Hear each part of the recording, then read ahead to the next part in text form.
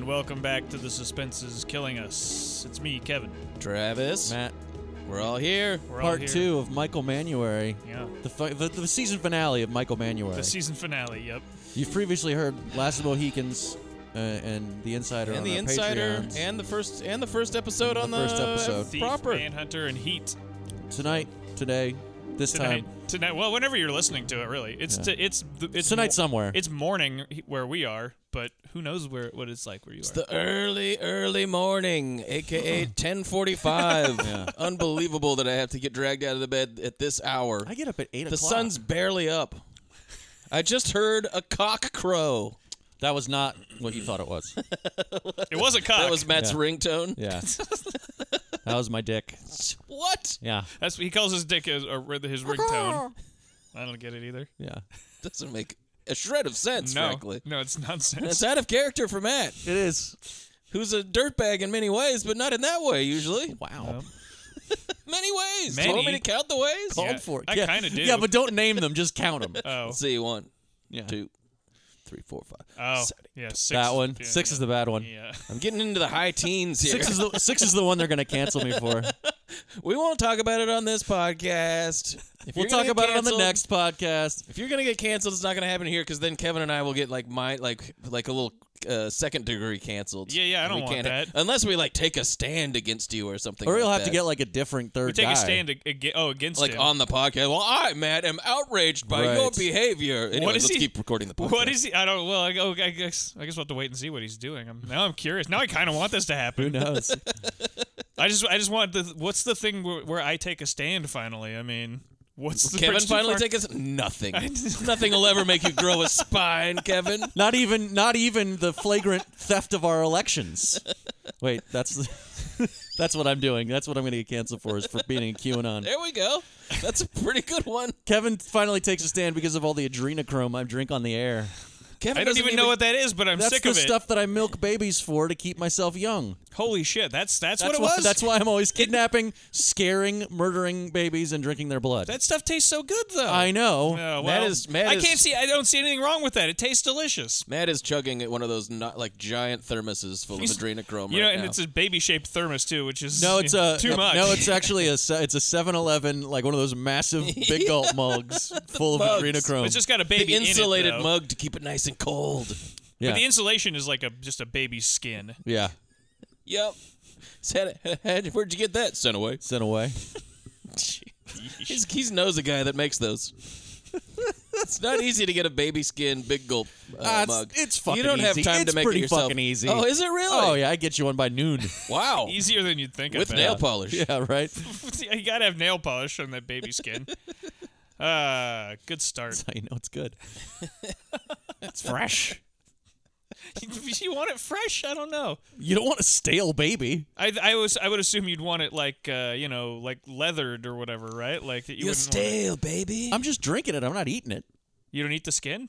No, you don't eat the skin. The skin is it's like an orange peel. Oh, I would assume it's not like chicken skin. I eat the chicken skin is good when you eat that. You know that thing. You know that thing. You don't just eat the orange and throw the peel away. A man's not a piece of fruit. No, man is not a piece of fruit. Baby is.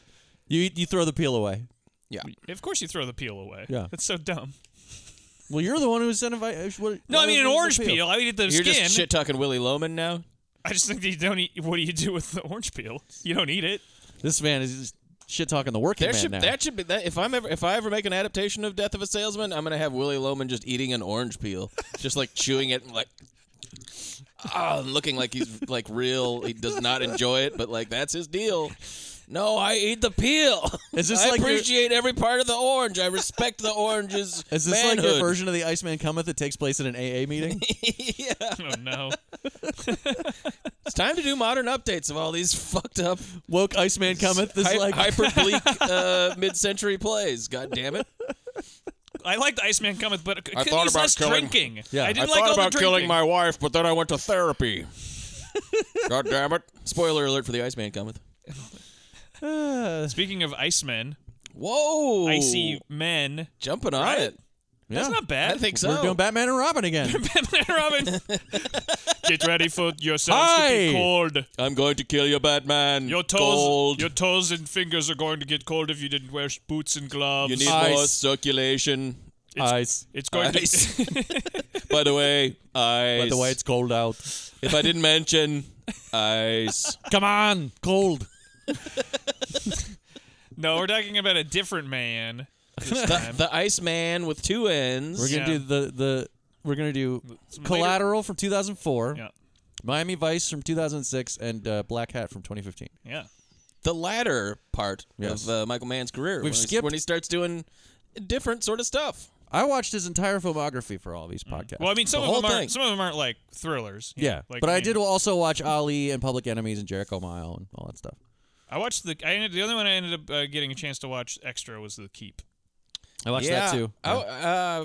But I haven't- Did you guys have a hand on like some of those bootleg non-pan and scan versions of I The Keep? have I a have a- 35 millimeter print scan of The Keep. I have It a looks very good. DVD that we got at work that That looks okay. looks fine. Yeah. But it's not. It's like a widescreen. Yeah. It looks good. I mean, it looks like a DVD, but it's like it looked fine enough. I think that movie's fine. So it's like it looks. That movie's gonna It look is obviously good. a very flawed movie in a lot of ways, but there are parts of it that I fucking love. Oh, yeah. Oh, and yeah. that I am dying to see, like, yeah. look good. I Oh, could yeah. probably find a way to get you a copy of that. Yeah, I think I got another line on it at work too. Yeah, Corey But, might know where it is. Nice. I believe so.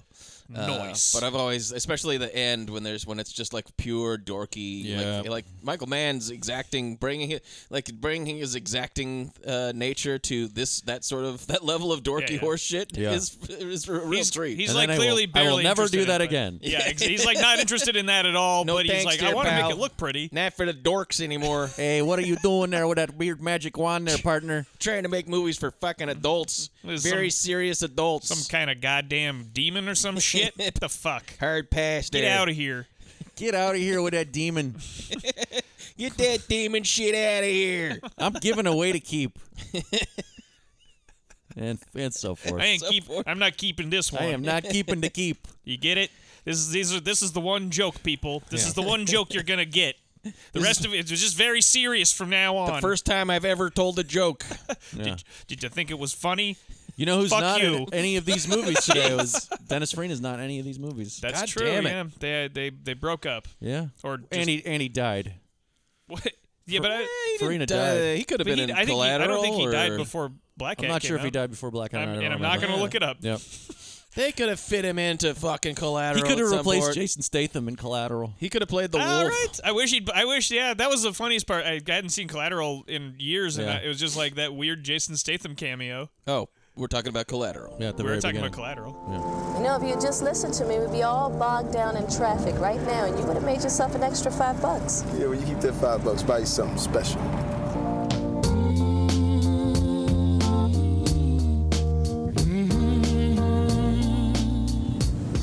Thanks, Max.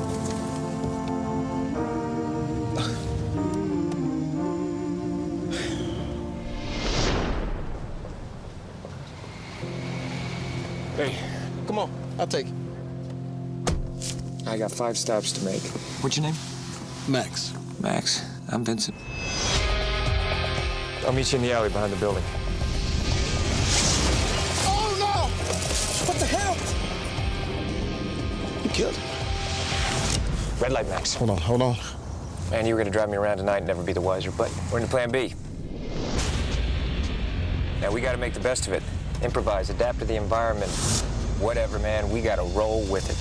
Yeah, it's just like, oh fuck, is that Jason Statham? I don't remember him being in this, and there's a reason why, because he's just literally in that one just once he scene. goes, It's a cameo. Here you go, mate. Here's your Here's your here's hit list, mate. Here's your hitman. Here's your hitman. He's Australian paperwork. now. He's Australian. Oi there, Gov.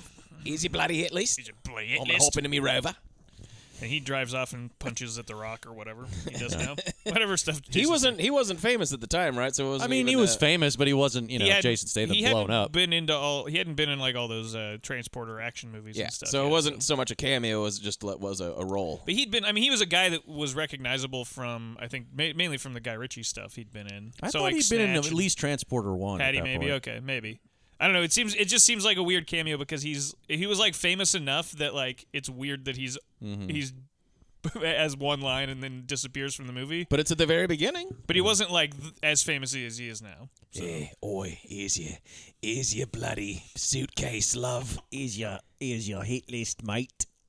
Go around, find these blokes, kill them. Kill him. Go on, walk Don't out. just wound him. We want him killed. Now listen to me. Listen up. You got to do it by. Listen up. You got to do it by sunrise tomorrow. You hear? You good? If you have to put 2 bullets in their brains You want tight groups. at a time, Tight groups. tight grouping, real 2 in the professional 2 in the like. sternum, right? And 1 in the noodle. wish 1 he- in the computer. I really wish he was Australian now. He is. He does have a ridiculous accent, but Have you seen me film Snitch? Snitch. Snitch. The With- golden with, snitch. with Brad Pitt. And others. Benicio del Toro. Benicio del Toro. Benicio del Toro. okay. Well, anyway, the movie Collateral, starring Jason Statham, starring famous Australian Jason Statham. Statham is Collateral. Yeah. Here you go, mate. And that's it. That's the whole movie.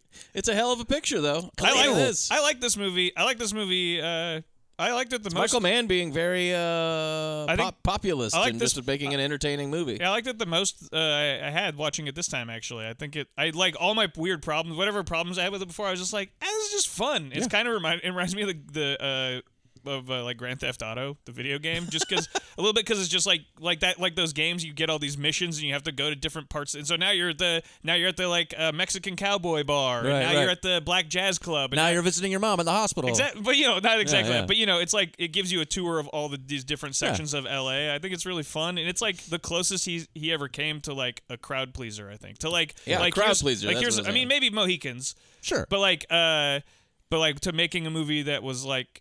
Well, it's Especially more- in it's his more later, accessible than especially most in of his his other later work. career, because he was like, it seemed like he's almost, especially the other two we're going to talk to. At times, he's almost trying to make movies that people will not like in some ways. And I like them both, but Sure. But he's going like, we're going to push it to this limit where I'm really, it's just this verisimilitude and all this Michael Mann stuff where it's like I'm not even sure I'm supposed to enjoy Right. what I'm looking at right now. Whereas Collateral's like pretty solid, just Tom Cruise, Jamie Foxx, like buddy movie. It's for an lack of a better an term. outlier to the group, the 3 that we're watching today, because the other 2 are very much exactly that sort of Michael Mann ethos. Yeah. And this one looks, very much looks like a Michael Mann movie. It's got that, It behaves like one, too. behaves like one, Yeah. but it's got 2 central characters that are, particularly Jamie Foxx. There's rarely a character who's just as real, as grounded, and as likable as Jamie Foxx. that's like not He's as- not like a yeah. super stoic, Right. like Michael Mann kind of man. He's like just a regular dude who's like fun, who just seems like a nice guy. right. Yeah. He's just, and it's interesting. It's kind of rare for a Yeah. Michael Mann movie for a kind of normal guy to be in it, Right, I Who mean- isn't like, we've got to go take care, like he's not just like stoically spouting jargon. Although and some stuff of the like best that. parts of the movie are when he pretends to be that guy. Yeah, I do- but absolutely. that's fun. Yeah, that's great. Because I'm not the world's biggest Darwin, I Jamie Ching. Foxx fan, but I think he's really fun in this He's movie. great in this. He's like I like him more in this than in Miami Vice. Okay. But like I would agree with that. But I think that like one of the charms of Jamie Foxx is like when he's being very serious, I don't like it. But when he's playing like a regular guy, like in this or like even in like Django Unchained, you're like, yeah, he gets to be fun. You're like, yeah, because I think he's And probably he's a in real life is comedian. a funny guy. I believe he does come from comedy. And so, like him playing like a normal guy You who then has to remember- pretend to be a tough guy is like better than watching him just be a tough guy. Where I'm like, I kind of don't believe it. If you don't think Jamie Foxx comes from funny, I invite you to watch the Ugly Wanda sketches from In Living Color, where he plays a lady who is, see if you can wrap your head around this, very ugly. And everybody is disgusted by how hideous she is. And that's the whole skit, and they did it 1,000 times. fun stuff. I give that skit 2 snaps up. I'm ret to go. That's what she would say. And Tommy Davidson would like try to run away from her, like it was a fucking Pepe Le Pew cartoon or something like that. Like she's the Tasmanian devil in a dress with a bear trap for a mouth.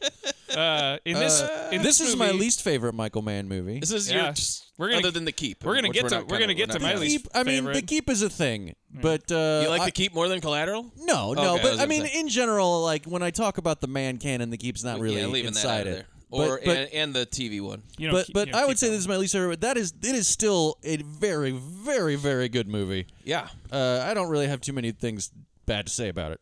but It's- it's I just think not giving you the. It's not giving me the like existentialist hypnodrone that I want, combined with like the tech fetish verisimilitude of a Michael Mann crime thriller. We'll get to my least favorite Mann movie pretty soon. Oh yeah, in we this will. podcast. We will. We're definitely gonna get to, yes. But right now, this is definitely Boy, oh not. boy. I just think this one's fun. I think Tom Cruise is also great in this. Tom Cruise is great The playing typically himself. great Tom Cruise. Playing a bad guy. I mean, and I'm like generally a Tom Cruise defender. I think he's pretty good in most everything. I'm not one of those people who hates Tom Cruise on the Reflexively. face of Tom Cruise. I generally like him in movies, and so, but in this one he's great because when he's playing like a fucking bad guy, like in Magnolia, and this is like just like.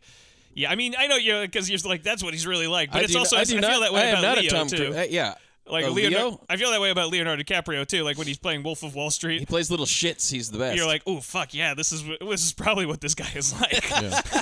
And That's when right. He's playing like a hero that we're supposed to like feel sorry for. I'm like, I don't. Yeah, Once Upon a Time in America, Django, Wolf of Wall Street are the best Leo, where he's playing these shitty, sniveling pieces of crap. Yeah. And I don't believe Tom Cruise when he's playing a hero, but when he plays a villain, sure. Right. Or Vic Mackey, or Frank T.J. Mack. Frank T.J. Mackey. Who's Vic Mackey? The Shield. That's right. Shit. They're related though. I like to think that canonically they're related, but I find him the most convincing in this because I think this is actually the closest to his. I mean, I don't believe that Tom Cruise. I don't believe Tom Cruise is deliberately a murderer. I'm sure that people have died on his watch. Yeah, I don't know that he's actually killed people, but he's had people killed. You don't think he's killed anyone? No. Personally, No, I don't think he's done it with had his own people hands. killed. Tom Cruise wouldn't do it with his own hands. Too close.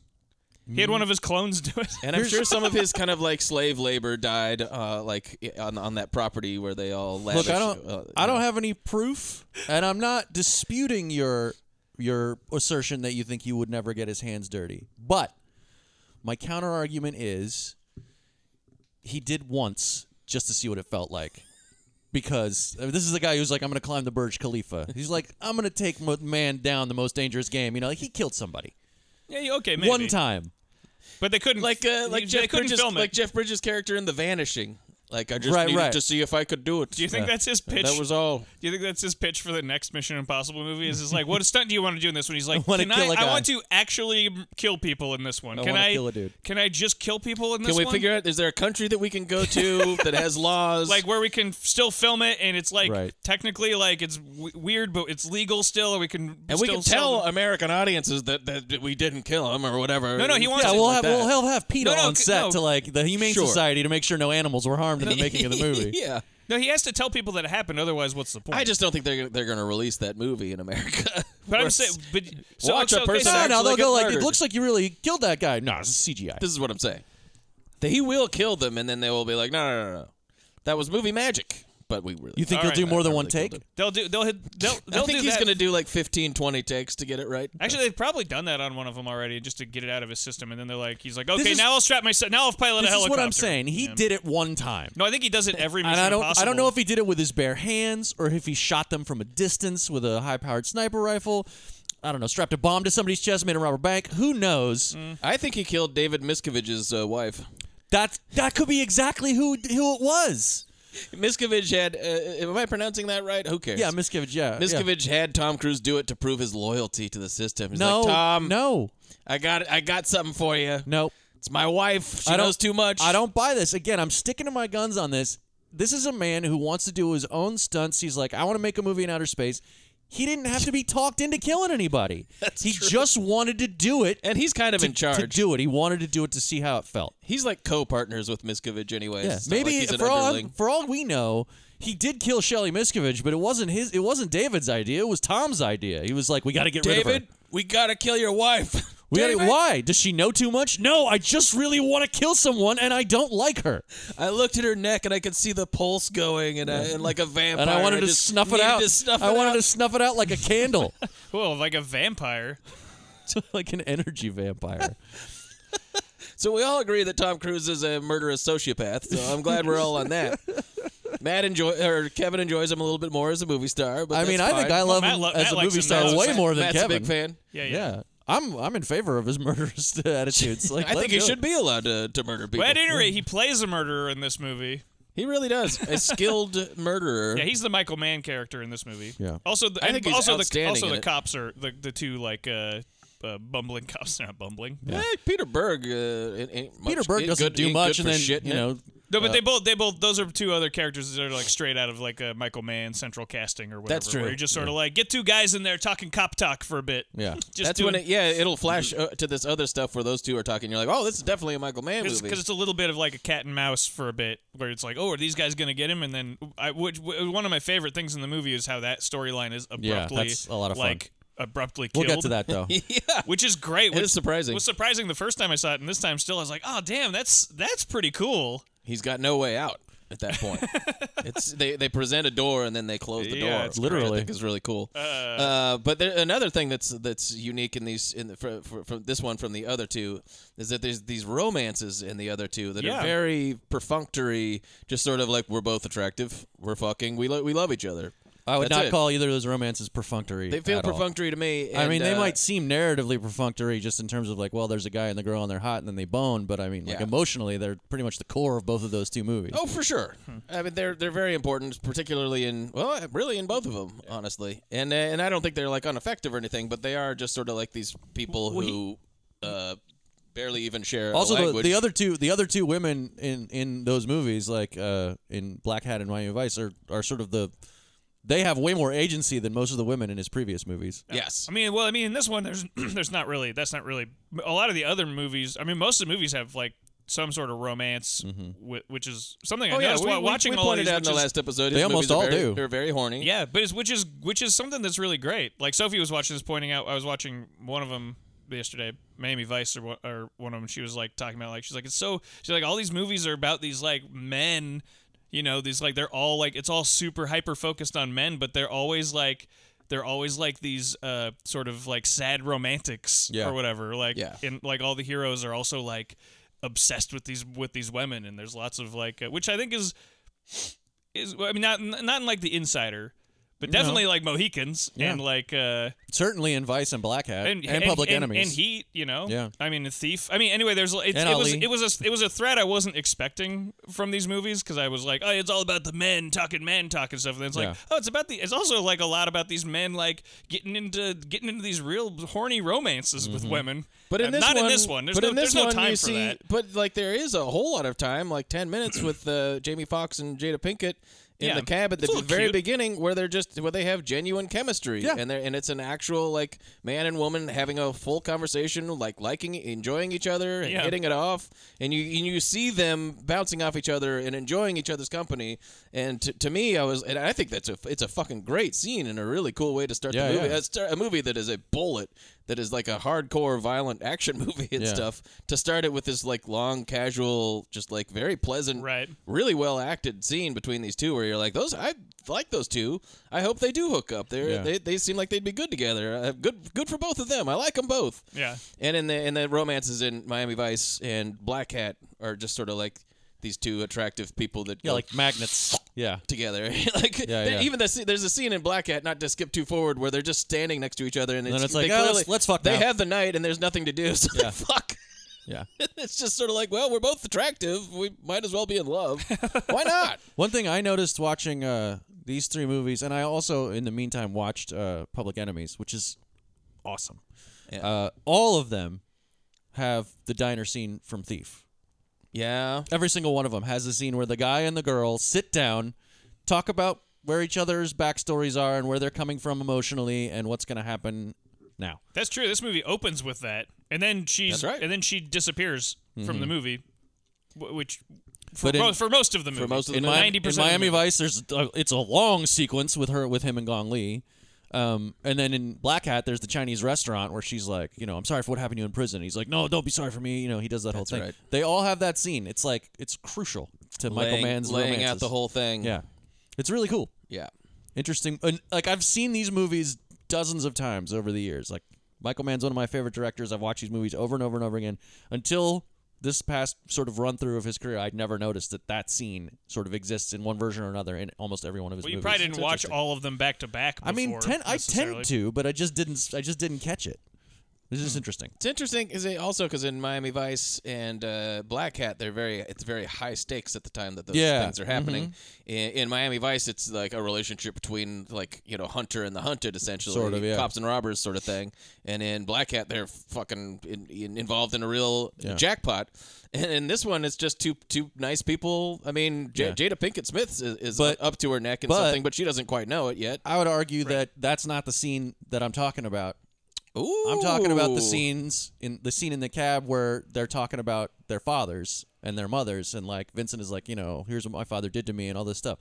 The scene in Collateral is between Tom Cruise and Jamie Foxx. Right, it's not between Jamie Foxx and Jada Pinkett. Although it is though too, because at the beginning of the movie, it is that scene with him and Jada Pinkett where he's like, "Here's my plan. Here's my dream. Here's what I'm gonna do."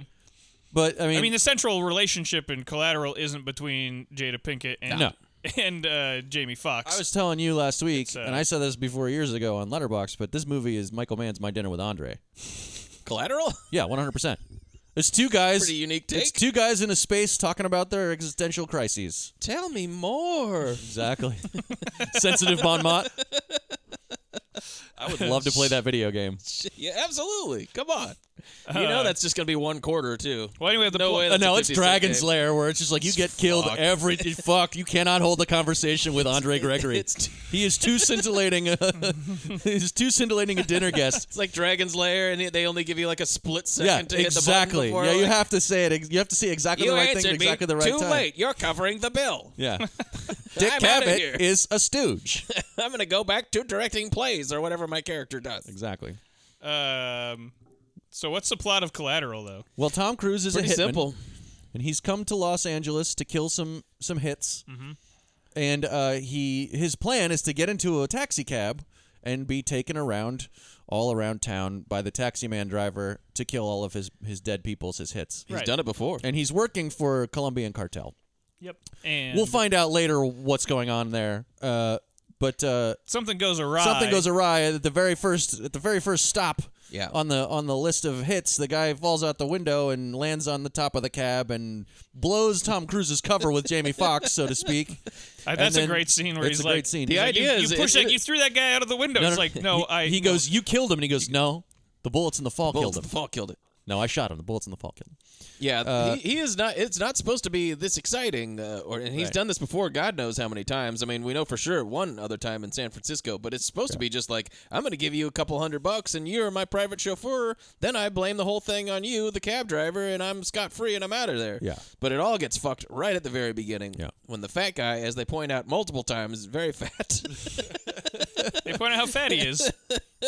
Throughout the whole thing, I think even the cops are like, "Ooh, how about the fat guy?" Well, they knew him. That's right. He was. Because they're all witnesses. Yeah, that's right. The spoiler. Yeah. Spoiler. Well, Mark Ruffalo figures that out eventually. But he was also a guy that Mark Ruffalo knew. Yeah, he's a CI for Ruffalo. CI, so that's why he's like, this guy's not responding or whatever. This looks kind of strange that his window's smashed out. It's also his body's gone, but there's blood everywhere. Yeah, what about the blood? I really and Peter like Berg's like, it's nothing. Who cares? I want to go to bed. Yeah, Peter Berg is. Go to bed. Peter Berg and Mark Ruffalo. They both have good arguments. Like, on the one hand, maybe solve the crime. On the other hand, bed is great. Going to bed is great. I enjoy the Peter Berg Mark Ruffalo dynamic because Peter Berg is very much the like sort of, he's like the like more low key, like one of those robbery homicide guys in Michael Mann's movies that aren't like totally wired. And then you have Mark Ruffalo, who's an absolute cliche of a Michael Mann character. He's maybe the most basic version of that guy that's ever been in a Michael Mann movie. He's got the slick back hair. Yeah. Is he undercover? Is that why he looks like that? No. He's got the. You mean is that why he looks cool? That's just like a criminal. That's just who he is because he's awesome. Amazing. He's got the leather duster or whatever, like the long trench coat, and I love the way that they introduce him, like with the like that harmonica music. Like it's hilarious. Yeah, mixed bag of music, by the way. I would argue this one, yeah. I would sure. argue that this is the where it turned. That the harmonica hard rock intro to or bluesy intro to Mark Ruffalo's character is actually worse than the Audio Slave Coyote scene. Because I think that Audio Slave song actually worked pretty well. It's not so much the audio, it's not so much the song, but it's that it keeps like that scene where it cuts back and forth between the coyote to Tom Cruise. Yeah. Too many times. He's like a coyote. Right, but it's that thing where it's like the movie's He's like also like a shark. We're not sure you're gonna get it, so let's show it to you just one more, just in case you missed it. They're looking at each other. They got to take it to the limit one more time. It was when the Audio Slave song started popping up in all the other Michael Mann movies too, and I've had one of those fucking songs stuck in my head for the last few days, and I'm deeply resentful of that too. Is it this one? I don't know. They all sound the same. That shit sounds like nothing to me, so it's just like I hear it and I go like ugh, and then it's just like gone. You know, I can't it doesn't stick in there. I don't know. I'm like, what the fuck is this? There's a couple worse It songs. just sounds like garbage. There's a couple worse songs coming up. One of the We'll worst get to songs it. ever in Miami Vice, and it's actually one of my favorite songs. I know. We'll get we'll to get it. to that. We'll get to that. Can't wait. We're gonna spend a lot of time on that because it's one of the few black eyes on that movie. Absolutely. Yeah. But Collateral, so that's the whole plot, and then Jamie Foxx has to sort of he's roped in as his partner almost, and he's like, well, now you know what I'm doing, and so. But also, there's like Jamie Foxx is like this cab driver, and he wants to segue into like opening his own chauffeur business with these like really high end limousines. Yeah. And he's got like all these ambitions and these dreams and these plans, but he's kind of a meek guy. He's unable to sort of capitalize on that ambition. And he's a bit timid, as we find out. And it seems like he's a real go-getter, and he's got this plan, and then we find out later that he's had this plan for a long time and has done very little. Yeah, and so Vincent and Max develop this relationship where Vincent is constantly sort of like kind of mentoring him a little bit. Yeah. And Max is always sort of like challenging Vincent's sort of cynical, nihilistic ideas about people and about living, and Vincent is sort of pushing him in the opposite direction to be more of a shark, to be a go-getter, to constantly take what he wants. It's a really interesting dynamic. The two of them are fucking awesome together. The bulk of the movie is them in a cab talking. Yeah. And when it's not them in a cab talking, it's fucking guys getting shot. It's fucking great.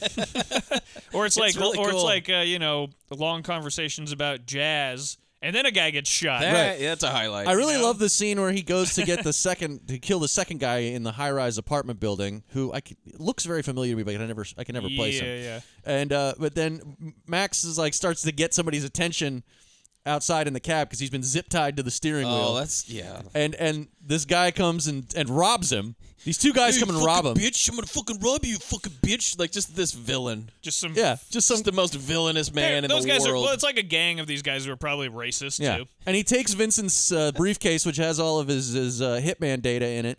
And but Vincent catches him on the way out. And it's just such an awesome scene where he's like, hey, bro. And the guy's like, starts to step to Tom Cruise for a second, and Tom Cruise just like, bam, bam, bam. Just kills him in seconds, and it's so cool. And then he goes back without looking and puts another bullet in one of their brains. So awesome. What is it, the no-look brain pan shot? Man. It's really great. But that dude, that always kind of... The obvious Aryan Brotherhood guy who tries to stick up Jamie Foxx. Shitty, like fuck you, bitch. I don't. And then and Jamie Foxx goes like, there's a situation going on here. Can't you see that my hands are tied to this steering wheel? And he goes, I don't give a fuck what they're tied to. And then he like fake shoots him and goes pop. He goes away, and you're like, boy, I hope he dies. If he gets killed, that won't bother me at all.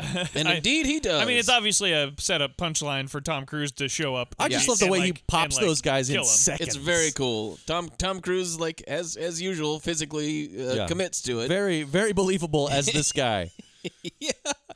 Yeah, and what's the story? He was probably like a military guy before. I mean, they don't talk about it, but I feel like go into heavy detail. I feel like he's Martin Blank, but stayed evil. Yeah, he says something about. I would love to see this movie, but with Martin. Well, Blank. I mean, we've already talked about how there needs to be a Martin Blank John Wick crossover. It's too bad Vincent's dead at the end of this. The one with Martin Blank, because it would just be Martin Blank like using this cab driver as his psychiatrist. I'm sorry. Am I talking too much? Am I talking too much? Anyway, I'm going to tie you to the steering wheel. It's nothing personal. I'm going to kill you. I'm just kidding. I'm not going to kill you. Come on. What are you afraid of me? But I do know where you live. I do know where you live. That doesn't. That's not designed to make me feel good. I'm not scary, but I am scary. I had never thought it does. He is Tom Cruise's character, and this is a little like Martin Blank. Yeah, I mean, like a less funny Martin. I had a Blank, nervous breakdown. Went into the army. Became a professional killer. Yeah, and Tom Cruise makes this sort of like when he asks him how long he's been being a hitman. He's like 6 years for private enterprise. Yeah, implying that he maybe was working for the government or a government. Yeah, that's a good point. A lot of these guys don't contract for the U.S. Yeah. But I think legit training. Yeah, we can assume. legit like military or Certainly. ops training or for something sure. like that. But I mean, also And he does it well for a 5 foot tall guy. I mean, he's also like, you know, they're sharing, quote unquote, with each other, and the whole time he's sharing, you're like, is any of this what he's saying? You know, you don't know. And also anything if any of that's- what he's saying is true. And also, Like he's the Joker. He's happy to share. Sort of. I think it's possible that it's untrue, but I think it's more likely that it is true because Vincent expects to kill him. Yeah, I've seen it. Yeah. I read it as true. Yeah. And he looks in like sometimes when he's talking about his dad, but obviously not the part where he says he killed his dad, but like other parts where he's talking about his background, he looks very bitter. Yeah, when I he's think the talking part. about it. I mean, like when he says he killed his dad, you know he did it. I mean, it's. Oh, you think he actually did kill his dad? Oh yeah, even though he says like, no, I didn't kill him, he did. I don't, and Interesting. I don't even think it's so much that he's think gonna it was liver that disease? he's gonna kill him. That he's like, I can tell him this personal stuff because I'm gonna kill him as much as Well, it he also is- likes him. That's what I mean. As much He as does it is, like him. as much as it is there's a friendship. Yeah. Like that. Like he's like, I can tell this guy anything. I'm gonna kill him. He wouldn't- I don't care about that. But also like this guy's kind of my friend and I can talk to him. Yeah, about stuff. that's why. sure. Yeah, he's telling him because he likes him, but also he's like, it's okay that I do that because I'm going to kill him later. Yep. Right. Yeah. Yeah, he wants to tell him. maybe. He wouldn't if it was some other dipshit cab driver. He wouldn't tell him anything. Well, because I'm going to spoil the part. So Mark Ruffalo's chasing after him, and then like there's a part where Mark Ruffalo gets Jamie Foxx at this point, and he's essentially And he's like, rescuing him. He's rescuing him, and he gets out to the cab, and there's been this big shootout, and it's all confusing, and then Tom Cruise like shoots Mark Ruffalo. Just kills him right there. But it's also like in that moment, I've always seen it as like because then he goes, "Come on, come on!" Yeah, yeah. As him like going like, I'm saving you." saving you. Yeah. I saved you from the bad guys," and you're like.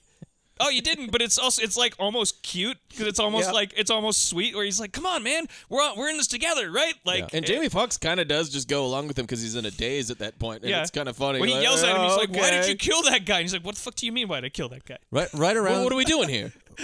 Right around this time, I forget exactly. It might not have been completely contemporaneous, but he also made this James Mangold movie called Night and Day, which a lot of people don't really have any Cameron fondness Diaz. for, but I think is really, really fun for the most part.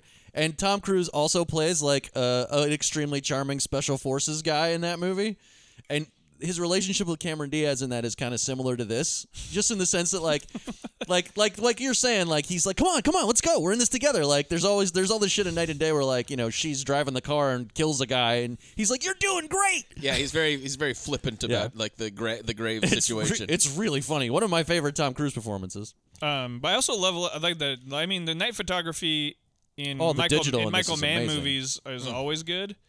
But I just love the like this has a lot of like overhead. Again, Grand Theft Auto. The like earlier Grand Theft Auto games, but like the overhead like bird's eye view shots of the car driving all over LA, and it's just this great like Michael Mann shoots the orange shit light out of and stuff. LA. People like I love the fact that a lot of people see the freeways and stuff in LA as like an absolute eyesore and an abomination, which they are. But Michael Mann He sees shoots them very beautifully, Michael yeah. Mann sees them and goes like, "Oh man, I could make something beautiful out of this." Well, the And he digital does. in this is pretty pioneering for its time. Yeah, well, it wasn't that's all what shot people digital. It talked was about a lot. 35 and digital. It's mostly digital, and yeah, but I mean, there's some 35, but you can always tell, like all the exterior stuff, especially when you can get those deep shots when you can see the whole skyline in very good detail behind the windows and cars and stuff. That's all digital. You can never get that on 35. And We it wouldn't get just looks those- we wouldn't amazing. get those but most people coyotes can't on get that on 35. digital. I know, That's the right? problem. Is that like Or they're not trying anymore. Well, I watch these movies and go like, man, look at this guy shooting this digital and like really getting colors out of it, and then you watch the digital stuff, which is everything now, and it's like, why do night scenes look like mud? What happened? Yeah, there's a good Fucking- article on Vox this week about exactly this. Supposed to put some fucking lights in here, you dumbasses. Yeah. Isn't this your job? I love the way this movie looks. It's amazing. I especially like because it tends to be kind of gold and green because those are like the lights in the city, and then they'll move into interesting locations like the jazz bar or Fever the nightclub, and it's blue. I love my favorite scene in this movie is the whole Javier Bardem sequence of the movie where he's talking The he's cowboy talking about, bar? Yeah, at the Mexican nightclub where he's talking about Black Peter, Black Peter. the little burro. I like the way he's just like they take the list of dedos, the fingers, the informants. It's very funny. This is the kind of movie that like you're like, man, this is great. It's action and it's fun and I like it. Harvey Bardem. And then Harvey Bardem's in it. Like Jesus Christ, great scene. That's amazing. I love the music in that scene where he's like he tricks Javier Bardem into thinking he's Vincent, gets him to like actually not kill him and give him the data again. Tell that guy behind me to take his hand off his fucking Shove it up gun, his ass. shove it up his fat ass or whatever. And then he the walks out of the nightclub triumphant, and there's this really cool music that's playing over him, and he just looks so badass for a second. What's the I Ching line? You know, Darwin, I Ching. Shit happens. Deal with it. Roll with it. Yeah. Gonna improvise. Del Close. Del Close, Yes, who is in Thief. That's right. I forgot to point out that Del Close. He's one of the guys. He worked in a used car lot. Native. He's the inventor of improv. Yep. What? Yeah. Okay. Yeah. It's true. Taught all the UCB guys and stuff. Okay. Interesting. Apparently, he's kind of a druggy scumbag too. But Wait, people can be complex. Who's he play? He's in one of the used car lot guys in Thief. Oh. Yeah. Oh, but he's not in this. No. Oh, okay. He's a Chicago guy. This improv dude who was fucking massive in his field, but then also had just a handful of small, tiny roles in movies throughout the way. Never quite made it in the movie biz. Interesting. Yeah. All right. He didn't make it to like Apatow. No. If he'd only lived that long, it could have been an Apatow movie. He's just being old and grizzled. Just improv for hours. We'll just keep rolling. This is the scene where we're talking about how gay each other are. This is gonna be great. It's always gonna work. It's timeless. It's always timeless comedy. But the jazz scene is the highlight. First time I saw Barry Shawaka Henley too, who became sort of a man stock character guy. Who showed up in a lot of his stuff. Yeah, he's in. Although he's in Ali too, but I didn't recognize him from Ali. He plays Herbert, but anyway, He's in Vice. he's in Vice. He's on a show that was contemporaneous to like around Ali time on CBS. It was a one-season wonder called Robbery Homicide Division, starring Tom Sizemore, that man produced, and is actually super Michael Manny. It's really good. Shot on digital video, like grainy digital video like this, and Tom Sizemore is basically doing like Vincent Hanna from Heat. As like, the world's most high-strung fucking homicide detective in L.A. Has a relationship with an Asian woman who's like a money launderer for a drug cartel, which shows up again in Vice. Like, there's all kinds of shit all over it, and I believe that I might be misremembering the actress, but I'm pretty sure that Bruce McGill's partner, the black lady, is also on the show. Shit, that's cool. Yeah. He's also in another show that shoots L.A. very well, in my opinion, and that is maybe arguably a tiny bit man-esque, but Matt might fight me on this one, a little TV show called Bosch. Oh, God. He's not like a regular, but he had a role in a couple seasons as a dirty cop. Let me tell you a little something about Bosch. That show fucking sucks. Let me tell you a little something about Bosch. But everyone loves it. I watched all of it, and we'll watch the little offshoot show that they did, but it is not good. By the time I haven't seen it, but I've seen clips from it, and I'm not saying it's good. I'm saying that it's probably clearly influenced by Michael Mann. Oh yeah. Oh, they shoot the shit out of L.A. on it. It's not a good show, but it looks fucking great. By the time this airs, the embargo will be up, and I am legally allowed to tell you that I've seen the new Reacher show. Oh. Which is also complete shit, but extremely entertaining. So even if I'm dead wrong about Bosch, which I'm prepared to admit to being, I don't know about that. Especially you, Travis, you should watch Reacher. Oh, yeah. Matt, all you had to say was it's like Bosch, and I was like, yep. It's very dad show. Okay. It's very dad show. I'm surprised you haven't given Jack Ryan a try. Oh, I did. I didn't like it. You didn't like it? Did you watch Without Remorse? Yes. That was good. That was great. Yeah, but I didn't like Ryan too much either. Anyway, yeah, fucking. I think I hate John Krasinski. He's not and very I good on found that out show. watching because I'd never even thought about it before, and I'd watched The Office and various other stuff, and then I was watching that, and I was like, Marge, I think I hate John Krasinski. Yeah. But you should watch Reacher. That guy Could fucking you? Reacher is sucks. America's Sweetheart. Bruce McGill is on Reacher. Oh, okay, shit, man. So that's good. As soon as he shows up, you're like, I know who this guy is, and that's him. But it's great that it's Bruce McGill. Love BMG. Yeah, I think everybody within the sound of my voice, watch that garbage program Reacher. It's really fun. I'm not gonna. There's a part where he hangs a guy over a fucking like fire escape on a tie. Like he gets the guy's necktie, then jumps over the fire escape railing, so the guy is stuck bent backwards over the railing, while Reacher is like hanging from his neck and just kills him. And then after the guy's dead, he lets go, drops down to the street level, and as he walks away out the alley, they play Spirit in the Sky, and it's just supposed to be really fucking funny that he murdered this guy like brutally, and it's awesome. The whole show is like that. And all the Jack Reacher fans are finally satisfied. Yeah, 'cause he's there like a is big an dude. actual big guy playing him this time, which Yeah. is all that matters. Although I do enjoy the first Tom Cruise Jet His Racing hands movie. are the size of turkeys. Yes. If you don't have his like Tom Cruise's hands aren't even the size of Cornish game hens. Pathetic. But what's not pathetic is that jazz scene. No, it's great. What's the actor's name again? Barry Shabaka Henley. Barry Shabaka. Yes. And you know that it can't. That nothing. Like this scene really benefits, at least the first time you watch it, from Tom Cruise's amusingly casual relationship with Jamie Foxx. Yeah. And at the time when I remember watching it the first time, you're like, is this just a brief excursion where he's trying to set him at ease? Yeah. Right, like don't take him to a jazz He says club. it as such. Yeah. He's, can you imagine the sociopath lied to him? Yeah. Where he goes like, let's take a break from all the killing and go to this jazz club. Also seems like he's actually a jazz fan, though. Yeah. I think he is. No, I know. That's what's cool about it. Is He that knows it's like, more about Miles Davis than the jazz guy, than well, the jazz bow. Although he kills the jazz guy before he gets to finish I really his like Miles it. Davis That's story. true. I really So like true. that in He's any like, action movie where a guy gets shot like 4 times in the head with a .22 silenced pistol. It's like just those poop, poop, poop, poop, poop, and then he's just gone. It always reminds me of Steve Martin in My Blue Heaven, where he's talking about he's getting shot with a .22. Do you remember this? He tells a whole story about it's like, well, if you get shot with one of those, they just sort of rattle around in your head, Yeah. until you die. And that's always what I think of. Joe Anyway. Pesci does that to a lady in Casino. Yeah. Too. yeah. Goes bam, bam, bam, kinda, bam, like, and then like puts her head puts her inside down. there. It's great. There you go, baby. Hey, have a good night there. That guy- I just always think of that from Casino, where she's like yelling at him in the parking lot. Fuck you, you piece of shit. Okay, there. Have a good night. All right, Okay, see you have a later. good night. Be safe. Drive safe out Drive there. safe. Anyway, Yeah, this scene's great, and they're just talking jazz. They're talking Miles Davis, and this guy gets to do a brief Miles Davis impression. Cool. And it meant pretty good, but not ready. And like the story's great, and you're like, yeah, man, I love a jazz guy telling a story about Miles Davis, and then it just shifts immediately Tom to Cruise is Cartagena. Like, how do our friends in Cartagena and whatever feel about that? And like, oh no. And that's when Jamie Foxx is kind of like, oh man, he's gonna kill another guy. God damn it. But this time he had to bring It's like, do Jamie you have to Foxx kill the- in Yes. because he left him in the car the other time and he got robbed. So He he's was like, all trouble. right, well, now you have to come with me. He's improvising. yeah. It's like jazz. Darwin, I Ching, Del Close. Jazz and stuff. Darwin, I Ching, Apatow. Apatow. Roll with it. Funny Bones. Larry David. Linorama. Linorama. Boner Jams. That's still funny. That's still funny, although I contend that Tommy invented that and not Judd Apatow. No, I think Tommy got it from 40-Year-Old Virgin. Oh. I mean, but look, I would say Tommy popularized it though, Okay. There we go. That's fair. amongst us. Well, Tommy, if you're listening to this, I still think you invented it.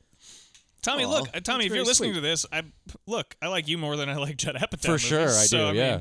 I like him more than I like Judd Apatow too, like in real life. Maybe I've never met Oh, Judd he Apatow. seems like a nice guy. Nah, fuck him. Wow, Judd Apatow, if you're listening, Hard line. sorry that Matt hates you. I know. No, for a sorry, that fact- was an improv. I could do it any other way. I could do Judd Apatow. Great guy. Wow, Yeah. amazing. Yes, and That's I actually agree good with you improv. that he's a That's great solid guy. improv. Solid improv. I could go. I'm How ambidextrous. gay is Judd Apatow? He's so gay. He's so gay. that, Sheep count him. Sheep count him. My motherfucker's so gay.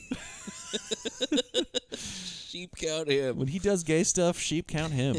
So at some point, Jamie Foxx stands up to Tom Cruise and like throws all his paperwork off of a like. That's a great scene bridge. with one of the better shots in the movie where he grabs all of his workups. This is at the hospital. This funny scene where He goes where to meet Tom his Cruise mom. is like talking to his mom and she's like, "I don't like you, Jamie Foxx, but hey, the strange guy, you're cool." And it's like you can tell that that's a shit that she does and Yeah, why it's yeah. exasperating to Jamie Also, like Foxx. Tom Cruise is like, buy your mom some flowers. Yeah. Yeah, He's like just everybody gonna go likes up and flowers. choose- I love There's some Tom. flowers. I love Everybody likes Vincent's whole act where he keeps trying to do stuff to like sort of push Jamie Foxx to do the right thing. Like when they get pulled over by the cops, or like when the dispatcher guy is Yeah. like telling him that he's liable for the damage on his car, and he like pretends to be a fucking county prosecutor or whatever. He like helps him sometimes. It's very weird. It's really good. I mean, he's helping himself to help him, but yeah, Yeah, that's it's true. cool. But it's But then there's stuff where Yeah. he's like talking about how where he was like analyzing him stuff and talking about how and he's going like, if you ever get out of here, you got to do this and do that, and it seems like he's like comes from a real place. Yeah. It's pretty wild. Yeah. But this scene at the hospital where he's like, his mom has drawn Vincent in, and then he just goes, fuck this, and grabs his bag and goes running across the longest yeah. overpass, like footpath in the history of the world. It just goes on and on. There's like 50 lanes of highway that it goes across. L.A., man, what a fucked up place. L.A. and he throws all of his workups out and lands on the freeway, smashes up, and then he just has to like stand there as Tom Cruise comes at him and just go, I hope he doesn't kill me. Yep. But Tom Cruise like tackles him, and you get this great shot where like when they come to the ground, like the freeway comes. You see the freeway at first, and then when they fall down on the ground, it zooms in on them. Yeah. It's a kick-ass movie. It looks great. Then they go to the nightclub. Then he's like, well, you got to go get my stuff back then. So he makes him pretend to be him. Yeah, it's a great scene. And that's where the FBI guys catch on to him. Because they're watching these guys. Yeah. So like, who's this cab driver? You know, this smashed up cab is pretty conspicuous. Is so fucking cool in this movie. This is my favorite. I mean, he's great in The Insider. He's in Ali, and he's more prominent in other versions of Ali than the theatrical cut. But he's so good in this, where he's doing the Michael Mann dialogue shtick. Yeah, like trigger time, skill sets, like look like a cab driver. Oh man, that stuff is so fucking. There's another funny. great Other shot. than that, we watch Air move. Yeah. Okay. There's another great shot of the side of Bruce McGill as he's forcefully walking. Yeah. Just like in The Insider too, and you're like, that looks great. I don't know, something about Bruce McGill's profile as he's walking looks very cool. Fucking I don't know. Fucking Murdoch. Yeah, absolutely. He's a menace. I love him.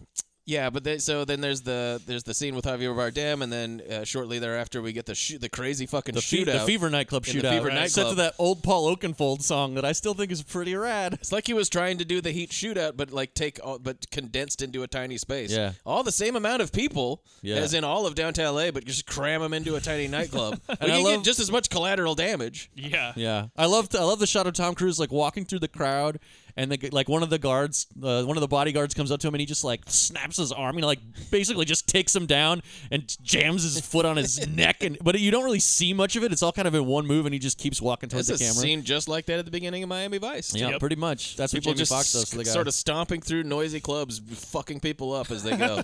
Awesome. Can't be stopped. It's really amazing. And that's where you get that great shot of Tom Cruise like lying on the ground, like with two guns, shooting people and stuff. This scene kind of amused me this time. This is probably the 5th or 6th time I've seen this movie, and and it's just the way that it's directed. And you got I don't know what other option there was. But apparently there's no exits to this building, or the doors are bolted shut, because everybody's just running in a circle. It's just 100 people running in this circle like they're being corralled by like Ben-Hur. sheepdogs. Well, or something. it's like how the cows couldn't walk backwards and exactly. It seems like it's some sort of weird biological thing is happening. We're like, we're so scared we can't actually run away. We can only surround the violence. Yeah. Keep going. Oh no. Don't go for the exits, no! Yeah, because it doesn't seem like the place is emptying out quite as fast as you would assume. This lesbian bar has no fire exit. Enjoy your death trap, ladies. Yeah, what was her problem? So then this is the part where Jamie Foxx gets rescued by Mark Ruffalo very briefly. And then Tom Cruise just murders him right away. Then you go like, oh, now it's going to turn into this kind of movie with, they're going to be after Tom Cruise, or he's going to kill people. We got to figure out who or whatever. But it's like, no, it's just, nope, that guy's dead. He's dead. Tom Cruise rescues Jamie Foxx from the cop who saved him. And then Jamie Foxx at this point decides that it's time to just fucking take matters into his own hands. This is awesome too. I actually forgot about this part where he's kind of talking to himself. Oh, yeah. Did we skip the coyote? Yeah, there's the coyote part. The coyote's on the way to the Javier Bardem scene. Crank that audio, slave. Coyote, and then just have Tom Cruise and a coyote look at each other for 5 minutes. That's one of the things I love about that scene. It's so good. It was strangely, it was longer than I had remembered it, though. Because I remembered it being like that, and I was kind of like, at first I'm like, oh, this isn't that. It walks across, and then it's like, the music starts coming, I'm like, oh no, and then like it goes on like a little long where I'm like, all right, we get it. Yeah. And Jamie Foxx flips the car, and then the cops are coming, so Tom Cruise runs away. But at this point, this is when the Deus Ex Machina stuff, like, I think people had a problem with at the time, where like he meets Jada. I don't have a problem with it. I think that the third act of it is a little bit too much of just like now it's a chase movie. Yeah, it doesn't sort of wrap itself up in that sort of weird Michael Mannish, like nebulous way emotionally. Yeah, I mean, maybe the very end. I think that it's I not like so much that. Deus Ex Machina, but more like just like oh, okay, like oh wow, it's the lady from the beginning. The first time I saw it, I was kind of like, okay. To me, it's like, but this time it didn't bother me at all. I was just sort of like, yeah, okay, cool, this is cool. Yeah, I'm still into it. To me, it's not necessarily a problem, but it's the part where my interest in the rest of the movie kind of falls off a little bit. Yeah, I still think it's extraordinarily well done. It's very exciting, and I love Tom Cruise. The shit on the train is awesome, but it's like, okay, we're 90 minutes into this really bizarre two-hander. And now it's just a regular movie. It's not a Michael Mann movie as much as it was. Yeah, you know what I mean? I could see that. And that's totally good. And if anybody's going to make that movie, let it be Michael Mann. That's great, too. So, but there's a part in it where Jamie Foxx is at the top of one building, and he's looking at Jada Pinkett's, across, and this is very De Palma. Yeah. Like a really De Palma cool. shot. You couldn't get that Michael without Mann doing a digital De Palma. either. Absolutely. And I love that shit where he's going, and his phone keeps shutting off. Yeah. That one scene where he's on top of the building, and she's over there, and he can see Vince coming across. Yeah, that's towards so her. cool. Very cool. And that's where, and then it is just sort of like them running from the him chase. a lot But of time. the chase stuff is all good. It's really exciting. It culminates in another kind of very similar part to the cab flipping, where Jamie Foxx is just taking a risk. Yeah, he's actually going to go ahead and take the risk.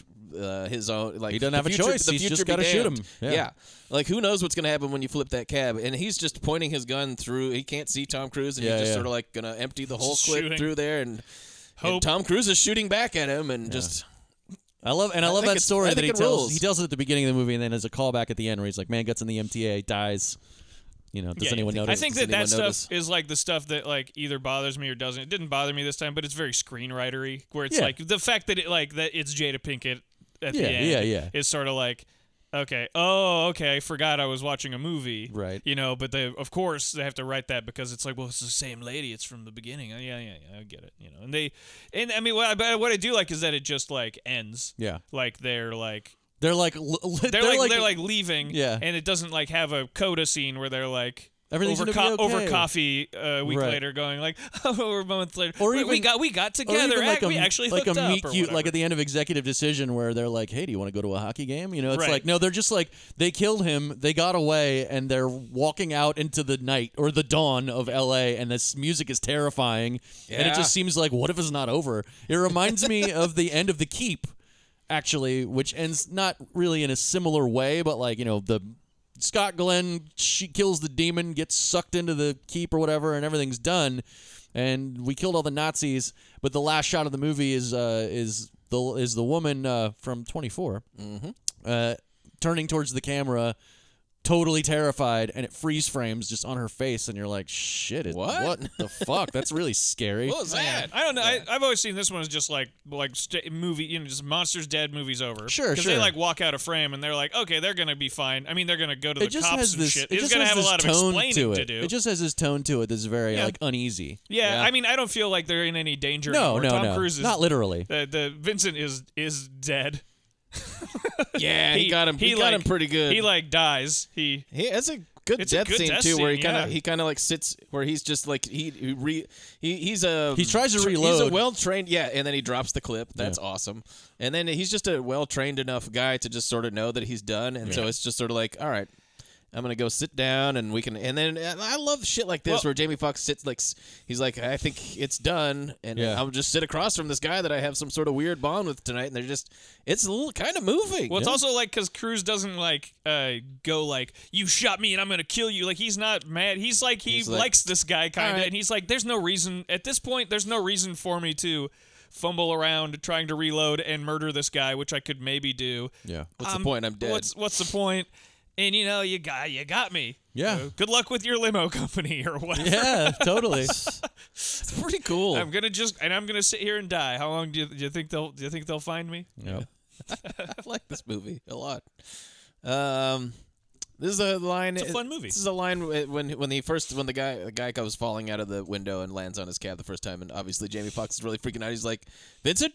Or what? No, what's Jamie Foxx's name? Max. It's just a dead guy. Yeah. It's just a dead guy. That's a pretty big deal. Which in most Michael Mann movies would be a guy going, it's just a dead guy, to another professional dude. And this is one of the few where it's a guy going regular guy who's freaked out by a dead guy, it's just a dead guy. And he's like, what? Yeah, I know. That's what's fucking freaking me out. That's exactly what's freaking me out. That's what's scaring me about it. This is Tom Cruise talking about jazz. Jamie Foxx is like, I've never been into jazz. What do people like about jazz or whatever? It's off melody, behind the notes, not what's expected. It's improvising, like tonight, like Del Close, like the Del Close Marathon, 24 hours of improv, New York City. Check it out if you've got the stomach for it. This is after the Crazy Fever nightclub battle. Tom Cruise and Tom Cruise goes like, "Come on, Yeah. get back into the cab." He goes, "Boy, that was something else or whatever." But then he goes, "The only thing that didn't show up was the Polish cavalry." Yeah, like sure, Pretty great. and then this is Jamie Foxx. This is kind of when he's sort of summing up Tom Cruise's character as a person before he flips the cab, where he's just like, "The standard parts that are supposed to be in people, and you aren't." Yeah.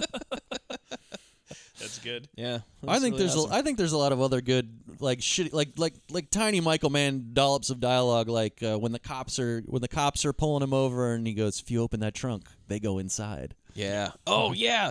Oh, and when the cops are coming up to him, this is when they first, it's first started to happen. So Tom Cruise is a little bit more brutal with them, I guess you could argue. But the cops are coming up to him and he's like, "I'll kill these fucking guys. Yeah. You know that guy that's coming. You don't fuck around with me. He's probably married." And then he goes, "His wife's probably pregnant." I love Like, that. That's a pretty random guess, but you see what he's trying to do. Yeah. I love it. He's like, well, he knows that like this will get this guy. His wife's probably pregnant because he's not. You know how much you know how fertile those cops are. He's not a sociopath like me, so this will bother him if I kill these people. That's right. It won't- Tom Cruise. But now I can't help but think of those scenes with Martin Blank in them. Yeah. The similarities between Grosse Pointe Blank and Collateral. You heard it here first. Probably not, but still. That would be great. Maybe Any other lines there, Matt? I really like when Vincent sees the guy walking away with the suitcase. He's like, "Yo, homie, that my briefcase?" It's important that we bring up some of these fun lines in this because this is not that isn't good dialogue in the next two movies, but this is the last time anything's going to be It won't intentionally quite funny. sing in the same way. Well, I was Although saying, I think that there's some really tremendous shit in both of them. sure, but I'm just saying that this is the last time.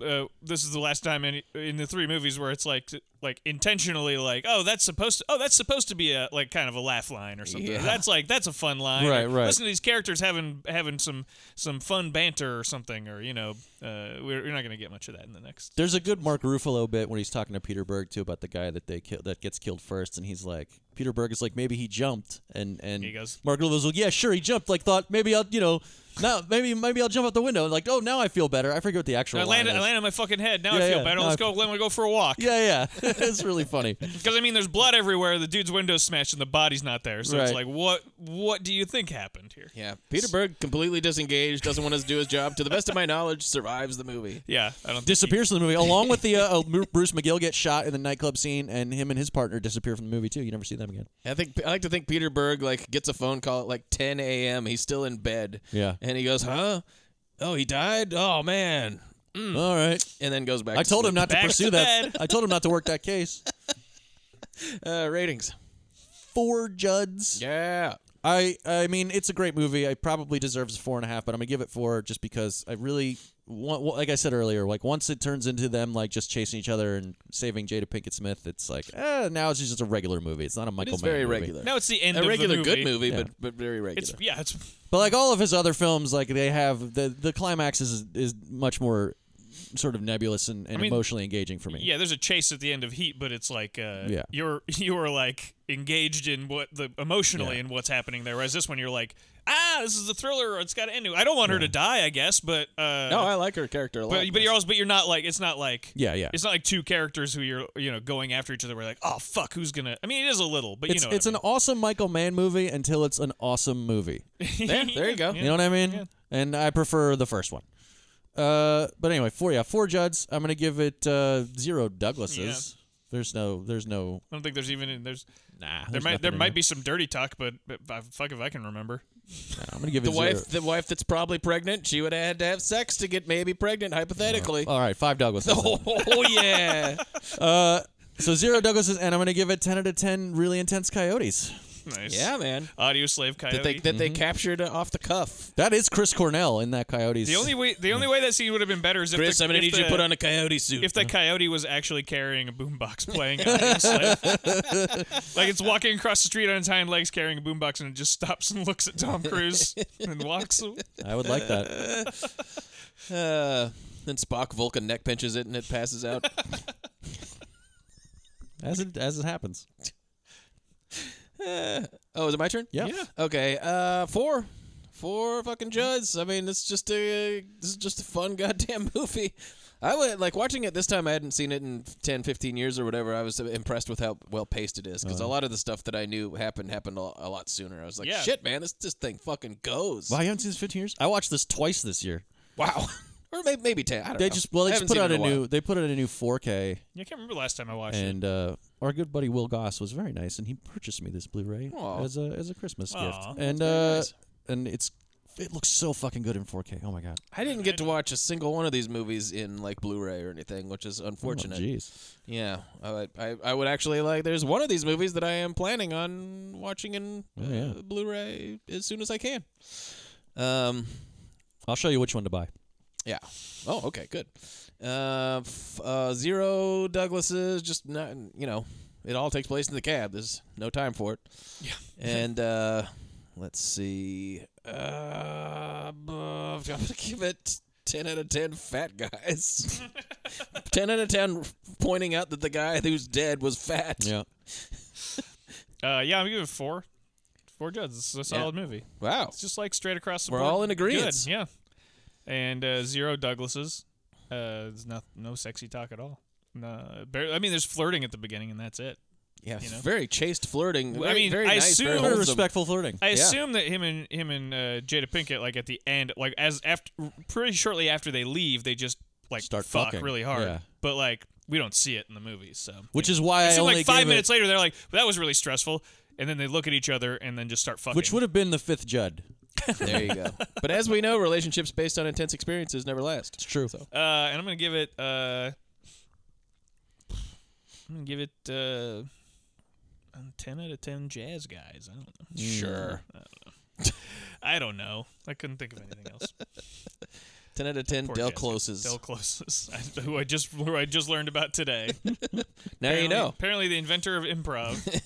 Co-inventor at any rate. Although, I mean, come on. A titan of improv. I mean, sure, a titan of improv. Famous for to sure. almost For sure. world famous to almost 1,000 people.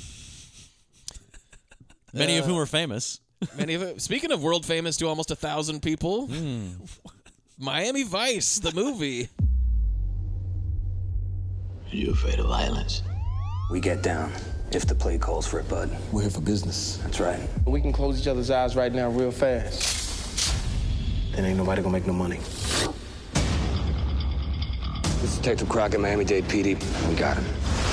No one has ever tread before where we are now. We're seeing their operations from the inside. Your agency cannot know how they do whatever it is they do.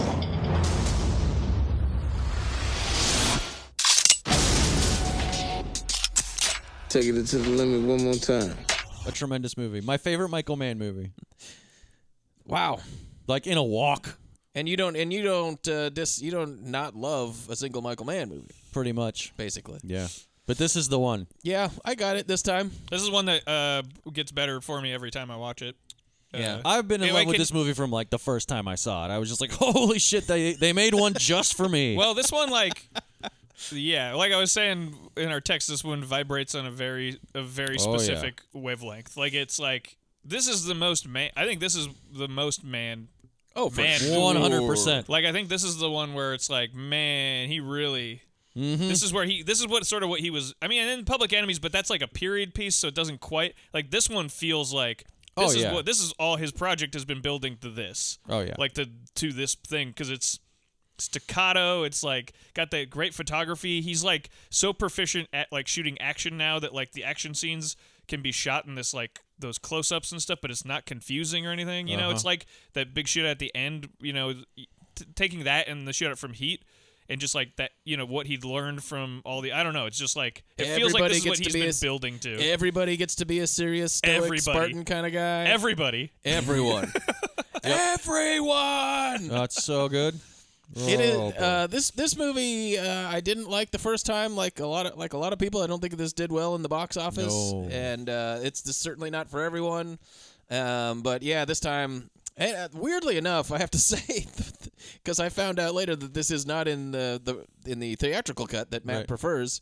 But the part that grabbed me, I was watching I only saw the director's cut, and the part that grabbed me is this opening part with the boat race. Because it starts with just a black background. Oh, it's and a it shows tremendous sequence. The credits. I just don't think it belongs in the movie. But like outside of just the boat scene, it's just this one shot. Oh, coming up from the water? Yeah, coming up from the water. Yeah, because you don't know that you're under the water. Just like because movies start with a black backdrop, but you see the opening credits, and then the boat goes right over the camera, and the camera shit. slowly, yeah, and it's dude. in slow motion. And the camera comes out of the water, and a boat goes past, and I was like, yeah. Oh yeah, it's fucking awesome. I like that. Whoa! I just don't think the sequence belongs in the movie. I like That's that shot. Like I remember seeing that and thinking the same thing. And then the rest of the scene happens, and then it goes to the nightclub, and then the theatrical cut. It's like the Universal logo, black screen, and then it just goes boom, and it's there in the club, and they're doing the thing, and I was like, I love that. I love that so much because with the boat race scene, it's them setting up the next scene, and I had seen. I was like, you don't need the fucking. It's just way more. Setup. It's way cooler the way it is in the theatrical, and there's no credits. It's just like you're in the movie. Boom, here we don't go. know. Like in the boat chase, you find out who Neptune is. You get that they're all undercover, that they're doing this whole thing. Yeah. And in this, it's just like they're in a nightclub and they're looking all shifty. Who is that guy? And then they're on the radios and all this stuff. Is this guy a cop? Is Herc from The Wire a cop? And then you're like, okay. And I mean, obviously, you figure it out as it goes. But I love that how it just sort of shows. It's like showing you instead of telling you, which I feel like the scene in the director's cut is a little bit like. Handholdy is wrong because it's still Michael Mann, so it's still like it's still abstract exposition, but it's like more exposition than I want from it. The director's cut is still very good. I prefer the terseness of the theatrical version, but the director's cut spends a bit more time on the romance and fleshes it out a little bit more so that it doesn't quite feel. It feels a little abrupt, or it can feel a little abrupt in the theatrical cut. They spend more time talking, and there's more of that. They spend plenty of time talking in the theatrical. Seems like there's cut a lot too. of either way. It's There's still just 2 more hours of and it. 12 minutes long, and at least 12 minutes of that is them like talking. there's just a lot more. It's like a lot more sort of slowly paced in that middle section, and also like a lot of Mann's different cuts, it's just like trims and tucks here and there, like different lines, different shots. Things are slightly in different chronology, but it's not demonstrably a different movie, I wouldn't say. It's not like Blackhat where he rearranged everything. I've seen both cuts. I don't remember the director's cut because I prefer the. I haven't watched that one very often. I remember it. It's not a different plot. No, it's totally the same. There's not plot. like a whole scene where I'm like, oh fuck, this changes everything. It's the same, shit of them. Basically the same A bunch movie. of these two guys like. They're taking it to the limit. Scowling and staring off into the Middle Miami distance. night with lightning in the background. Oh, That's love it. amazing. Always lightning. That's in the an background. amazing shot where they're on the roof and you can see the whole city and the thunderstorm in the background. That's fucking incredible, and it's all purple. God, it looks I'm so sure good. there's more, but I counted 3 specific shots with lightning in the background. So awesome. Apparently, this was shot between hurricanes. Yeah. It was, yeah. The production was halted because of hurricanes. Yeah. Jesus Christ. And also, Jamie Foxx refused to come back to work for a while because like they were shooting in like fucking triple frontier Venezuela. It's like super dangerous. And they had to change the ending. Yeah, what I read. Is yeah, that they were going to shoot it down south. The big shootout was supposed to take place there, and he was like, "Nope." Apparently, I mean, the Wikipedia page really leans hard into the Jamie Foxx diva shit because he also asked for like a private plane and shit. Yeah. You know, but I'd also read reports at the time that like Colin Farrell like was pretty. He claims like, to not remember space. shooting this movie because he was so blacked out. Yeah, I could see that. He doesn't look good, but it suits the character. I know, but like there's really does. conflicting versions of that ending thing. Like some people like to claim that it's because Jamie Foxx was being a diva. Others like to claim that Mann was A, indecisive, and B, the production had a security and money problem. Right. I think it's probably a conflagration of all three of those things. Oh yeah. Oh, I mean, not so much him like not wanting to film in a place where there are shootings, but other stuff that Jamie Foxx was a diva about, like the private, like getting him a private plane, and then in his defense, like saying like I'm not getting paid as much as Colin Farrell, so they ended up having to pay him more. And he wasn't getting paid as much as Colin Farrell. No. Well, because he was like the second lead or whatever. Yeah, I guess it is Crockett and Tubbs. And in between, when they had hired him for that and filming it, he won an Oscar. Right. And so he was basically like nominated for 2 Oscars give in me the same year. Yeah. So one for Collateral as well. He got nominated for Collateral? He sure did. Oh wow. Supporting actor for Collateral, and he won Best Actor for Ray. Wow, that's it was crazy. Quite a year for Jamie Foxx. I didn't remember that. So his diva-ish behavior. I don't know if diva-ish behavior is ever justified for a working class schlub like but I mean, me. let the guy get what he's. I'm not trying to. Yeah, let the guy get what he's worth. He was nominated for 2 Academy Awards in 1 year. As far as the pay raise, that's certainly not diva-ish behavior. No, that give him Colin Farrell getting paid more than him is weird. To hear that is well, weird. Now you wouldn't hear that, yeah. Exactly. I think fucking Colin Farrell's really good in this movie. I mean, everybody is what they are. I think he's like the perfect Michael Mann protagonist actor. He's just like so fucking good in this. I personally think that, and this isn't even like, I like this movie this time quite a bit. I just don't think anybody needs to be. Everybody's fine. I just don't think anybody is like, it's got to be that guy. I think that everybody is entertained. You could find somebody else and put him in there, and it would be fine. I think he just totally steps into that guy. I really like the way that they characterize Sonny as somebody who is like he's done. Like he's done emotionally. He doesn't want to be doing this anymore, but the action is the juice, and he doesn't have a choice. That's what he is. He's just like he can't stop being this guy. Yeah. And they don't do so much the like. It's not like Manhunter where it's like infesting his soul and he can't like come out of it. It's like the shark who can't stop moving. It's more just like this is the life. This is the job, and it's gonna take everything away from me, and I'm just gonna have to get used to that. He's sad. Yeah, but what's good about he's got a sadness to him. Yeah, and what's good about this movie is that all that shit you just said isn't in the movie necessarily. It's not like explained to you in the movie. No. He doesn't go like I'm sad or I'm done with the job. No. Nobody's talking about themselves. This movie's just like one long vibe. No, and you get all of that out of it. Like you, you just absorb it via osmosis. Sure, yeah. He's a good actor. He's not always good in everything, but he is capable of doing that behind the eyes acting. So there's stuff where you can just see from his eyes, especially when he's with Gong Li. Yeah. One of the most beautiful women who ever existed, by the way. Just a tremendous, one of the greatest actresses of all time. But there are scenes where he's together with her, and there's like a vulnerability behind his eyes, and you can see it like kind of hints at a life that maybe he never thought that he was going to have, that he's appreciating at this moment. And it says a lot. You can say a lot with talent, with good acting. But I'm just saying there's other actors that could have done the same thing. Maybe. I'm glad it was him. It works, and he also looks like shit in a perfect way. Yeah.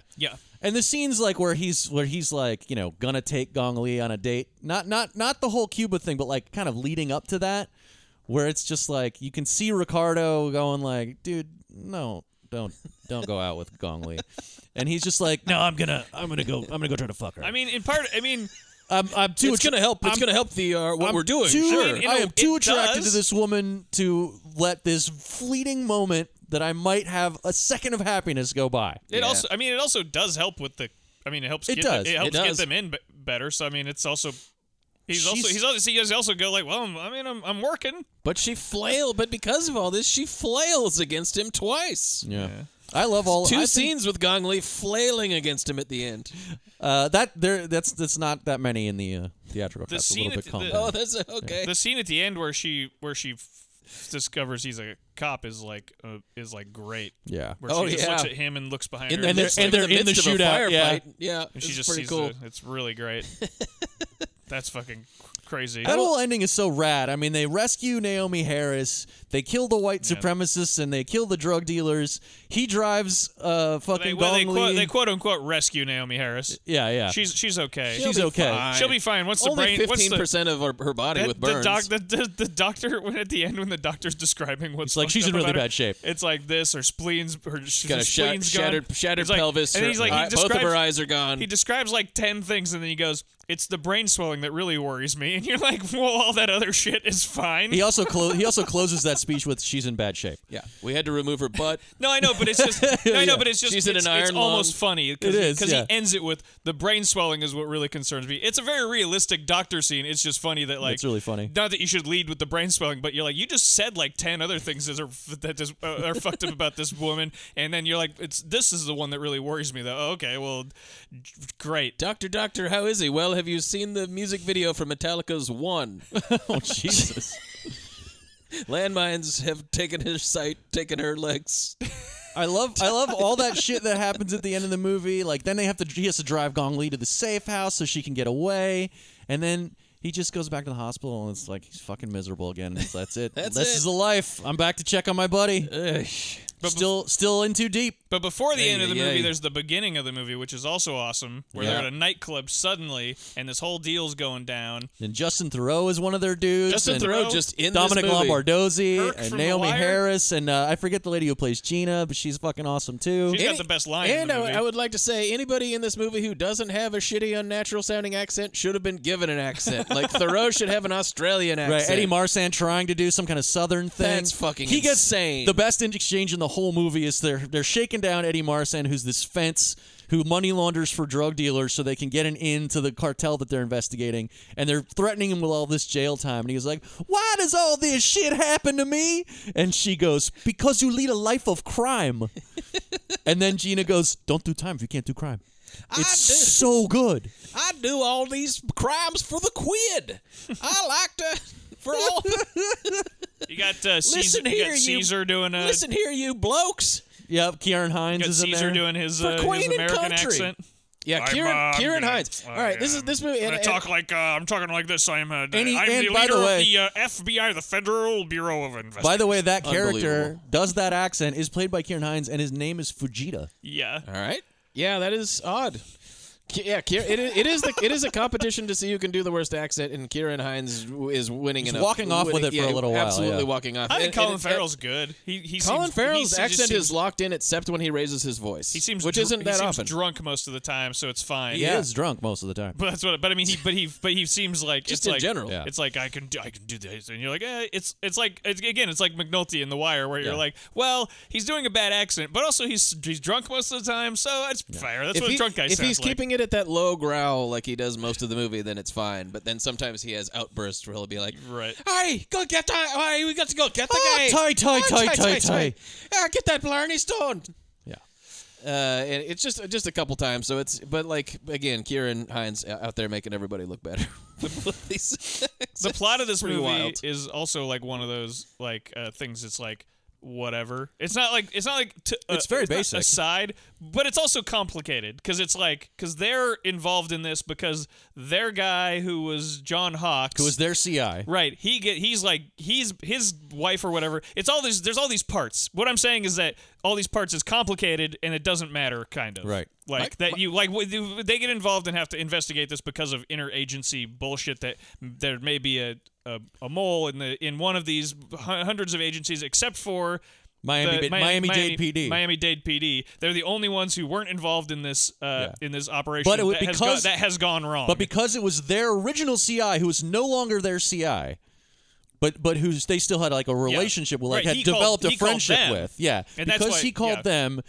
And they're not involved in whatever was going on. Right. Now the FBI is like, well, we need you guys to go undercover for us. Yeah. And then they get in too deep and don't know which way is up. We need you guys to go undercover for us. In the scene where the Nazi is going through his fridge, there's also a scene that we're called Heat, and maybe another one of his movies where like you just see these ladies' feet poking out from the and you're like, that lady's dead. Which is the same in Heat. In Danny Trejo's house, he goes to see her and you don't see the body, she's in the room, you just see these feet and you're like, ooh, that's not good. But but then I love John Hawkes. So I love John Hawkes getting smeared all over the concrete. That's great. Yeah. There are so many. I mean, that's very early in the movie, too. Like most of Michael Mann's movies, this is just a collection of one, like, searing, arresting image, gorgeous image after another. Yeah. But, there's some real interesting cutting in here, too. He does it several times in this movie where, like, because you see like the truck hit him and you just barely see the red smear and then it cuts. And it does that perfect. He does that like multiple times in this movie. There's this very purposeful like there's like an explosion. Or no, I was thinking there's an explosion at some point in here and it does the same thing where it's like, and you don't need to see the whole thing. I think it's like when they blow up those go fast boats. Yeah. But it's very jarring in a productive way where it's like, the movie's still going. It's moving ahead. It's not gonna. It doesn't linger and show you the whole. He's like, we don't need to. We spent all that money, but we don't want to. You don't need to see the whole fucking explosion. Except when it does, like when the guy's got the Barrett M82 and he fires those big grizzly rounds through that car, and like you see that Did you see fucking dude's arm fly off? Oh, it's so fucking awesome. So for me, like I love it. I think but you're dead right. The cutting gets really abstracted in some spots, and it's really jarring. That's why I think this is the effective, most man movie because he's just like he's cutting out most man, none more man. He's cutting out all the like Wrath of Man, the like fat and stuff.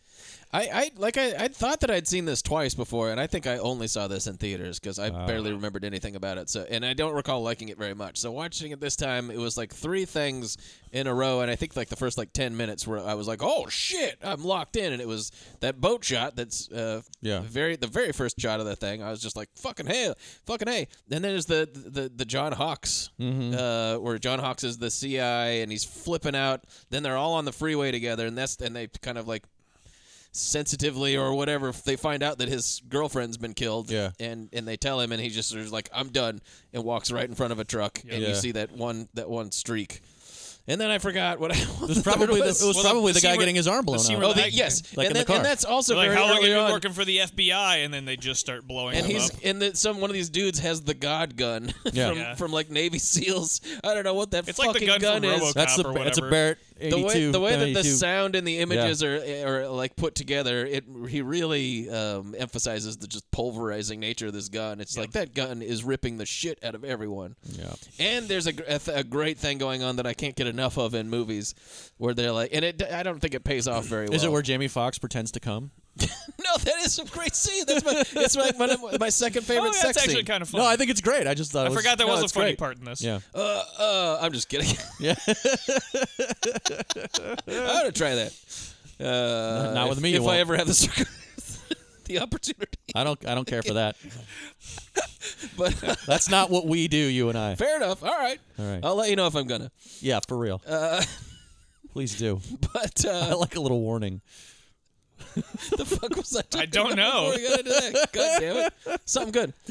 Oh no, but this movie does a thing where they keep on finding out little tidbits about how fucked up their opponents are. Oh yeah, like they've got these guns and this training, and like the usual guys that we're dealing with don't have this sort of stuff, and you're like, man, who the fuck are they dealing with? And it's just cartels. Yeah. You know, they're just really good at doing cartel sophisticated stuff. counter intel. But I thought it was, and I didn't remember shit from the first time I watched it, obviously. And I was like, what are they going to be like fighting is the feds? Or like, is it the president? Right. The president of the United States is the bad guy? No, it's a cartel. It's just a cartel. They're just a really good cartel. They're good at cartelling. Yeah. The cartel guy is really scary and cool. He's got a good line where he's There's like, the main guy I don't pay for a service. I buy a I buy results. Yeah. I was like, man, I'm gonna start saying that to waiters. If you and say shit. you do it, you will do a thing. You must do exactly that thing. And then at the end of that scene where they haul him into the soundproof car, the bug-proof car or whatever, and he's like, "Give my best to your families." I just wanted to meet you. This is it. We'll never see each other again. Yep. Hopefully. Anyways, let's all do drug dealing. And everybody's so good. He's really scary. Gong Li is really terrific in this, and I like all the stuff like about her Cuban heritage. I think that's really interesting. They've really created a fascinating character in her that doesn't end up just being like the girl who has to get rescued. I think she's really interesting, and I really want to pour one out for fucking John Ortiz, who just walks off with this movie so well. Is he Jose? He's having a good time. Jose Arrow, catch a movie, grab a bite. He's like a bad guy, but he's like also the bad guy. Yeah. He's like the bad guy. He's almost like the Shane Black henchman in this movie. Absolutely. Like he's so the fucking henchman's funny. more evil than the main one. Well, the main guy, because he's trying, he's above it all, and he's staying away from the. That's right. The action, he's not getting his hands dirty. So Yeah, that guy. Yeah, he fucking rules. He's doing a Cuban accent. Everything about it is great. There's not a single thing that I don't think is fucking amazing about this movie. I always, every time I watch this, don't like the scene where it's Gong Li and the I can't remember the guy's name, the main boss, the main cartel. The actor's name's Louis Tosar. Johnny Cartel. But just that scene because you mean where she fucks him? Well, yeah, but I don't care about that. I just they're having a conversation before. They're not even married, and it's just it's always bothered me a little because it's established because they're speaking English to each other, and neither one of them are, and they're both just speaking broken English to each other, and it's been established that she speaks multiple languages, and so does that he. she speaks Spanish and That's she right. works for him, and so you would. It's just that it's Right, one right. of those. This from him movie and a guy like Mann who's so obsessed with verisimilitude. I understand that it's probably just like she didn't want to memorize. Whatever the case, couldn't memorize that dialogue. Maybe she or couldn't do whatever. phonetic Spanish, but could do Exactly. phonetic Well, English. She does speak Spanish earlier in the movie. Yeah, that's true. But it's anyway, a lot more talking in that But there's scene. this whole scene is talking, and it's sort of like, or it was like maybe they for audiences they didn't want to do it. But for me, it's jarring because in every other way, this movie is like seems very realistic, and then that scene you're like, I don't think this couple would speak broken English to each other, And like when they're alone. Maybe Yeah. maybe when they're around Americans and they're Right. like, we're speaking English because we're in America and we're dealing with Americans. But when they're alone, they'd probably be like, I think they would probably speak whatever language is his first language. Yeah. But Anyway, beyond the it's a very small nitpick. I think- that scene always, and also I just like their whole thing is kind of like I think that's a It's very appropriate very nitpick, aside, to be but- honest. But I do like, it's- conversely, that she gets to say Michael Mann stuff like, "We will close their eyes forever." Oh, for sure. Oh yeah, I don't want Everybody's her to. saying I don't Michael want her Mann to not stuff. say Michael Mann stuff. Yeah, I yeah. just it's a like that scene has always made me go like Beyond the realism, I also saw I remember that scene vividly because I saw it in the theater the first time, and guess what? The theaters, they don't have subtitles, Yeah. and I didn't know what the fuck either one of them were saying that's for the- a whole scene. That's the other thing is that And it's presumably neither one important is a, stuff. Neither one is a native English So it's a speaking little hard to actor, understand. and so both of them are kind of like speaking. Yeah, so if they Second were English second language. If they were speaking Spanish to each other, it would actually be easier for We'd English get the- speaking we'd get the viewers Right. because subtitles. we would get subtitles. That's a fair point. So yeah, that's yeah. So there you go. And Anyway. when I was watching it again this time, there were subtitles, and I was kind of like doing a thing where I would like follow the subtitles, but then I would try to not follow the subtitles, and I'd be like, nope, can't understand what the fuck any of them are saying. But I mean, ultimately, they're just saying a bunch of Michael Mann tough guy stuff. Yeah. Their even relationship's the really ladies. interesting. Where he's like, "What do you think of Crockett?" And she's like, she pauses for a second, and she just goes like, "I slept with him in Havana," and he's like, "That's not what I asked you." It's really I can cool. assume if you did sleep with him, it was all business, and there's nothing more to it than that. Yeah. And then nobody's ever going to convince me of it that it is. And like all that, she's so good. Like that scene where they have their first meeting and she sees the boat and she just goes, "How fast does that go?" I am. And it's like it if I was go fast. if I was Sonny Crockett, I'd be like, "Well, I can't stop. I have to go." That boat And go like fast. the, Well, the also- speedboat, the Go Fast boat to Cuba is the second biggest baller first date of all time after taking the blind lady to pet the tiger. That really says a lot for that tiger thing. Yeah. That's quite a move because, man, Driving to Cuba. they drive to fucking Cuba on a go fast Especially because it has the tremendous everyone's favorite line where she's like, "Do you like a mojito?" no, And she says, goes. She says, "What do you like? What do you He like goes, to drink?" She says, I am a fiend. I'm a fiend for I am a mojitos. fiend for mojitos. And she goes, "I know a place." fiend for mojitos. Speaking of the mojito thing, Also, at the beginning in the club, he orders 2 mojitos. to and then- he orders 2 Bacardi mojitos specifically. and then hits on the lady. Rita. Rita, Rita, where that's are you a- from? Where are your people from? Yeah. People in Michael Mann movies are Where are your always people are from? always They're always asking telling where- about where they're from and No, who they people are. are always asking people where their people are from, and you're like, I've literally never heard anybody ask that in like real in life, that- and I would be that like, great half excuse me, hour- what did you ask me where my people are from? Like in that you fed- fucking, what are you, a fucking cop or a fucking weirdo? You are into you writing this you down? into eugenics or something like that? It's important, How pure is honestly, your blood? in that scene that he asked for Bacardi mojito specifically because Bacardi fronted a lot of like product placement money into this movie, okay. and nobody remembers this but me because I was super excited for this movie when it was coming out. When the trailer hit, it's not like today where like the trailer's out and you go on YouTube and you just see the trailer. The trailer, like, you would have to go to the theater, but if you wanted to watch it online, you had to go to the Bacardi website and type in your like email address so they could send you some promo shit and like wait for it to download this tiny little postage stamp, trailer for Miami Vice. So like Bacardi is like invested. So when they're all talking about mojitos all the time, that's in the contract, baby. They had to do that. The reason he's a fiend for mojitos is because somebody got paid. It's just, I mean, it is like, it's not as much as I remember, but it is funny how also the line, I am a fiend for mojitos. I now permanently describe Michael Mann protagonists as fiends for mojitos. And let me tell you this, Bacardi's investment is going to pay off today.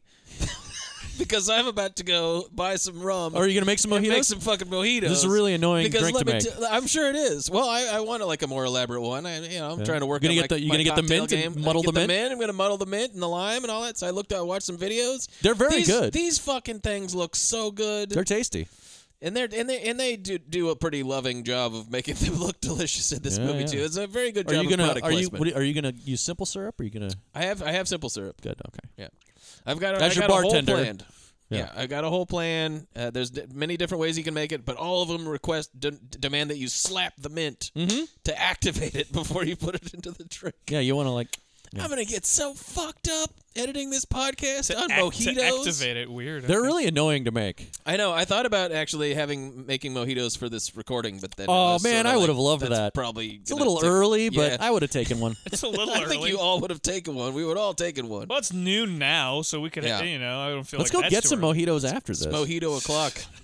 Although finding a place that's open on a Sunday afternoon and ordering a mojito and then not getting kicked out immediately because no bartender likes to make them. And this city's so pious, everyone's in church. Will bartender kick someone out for them asking to make a drink? Certainly Get never. The fuck out of here. Although Did you ask me to make a drink? I have repeatedly refused to make certain drinks because I just don't want to.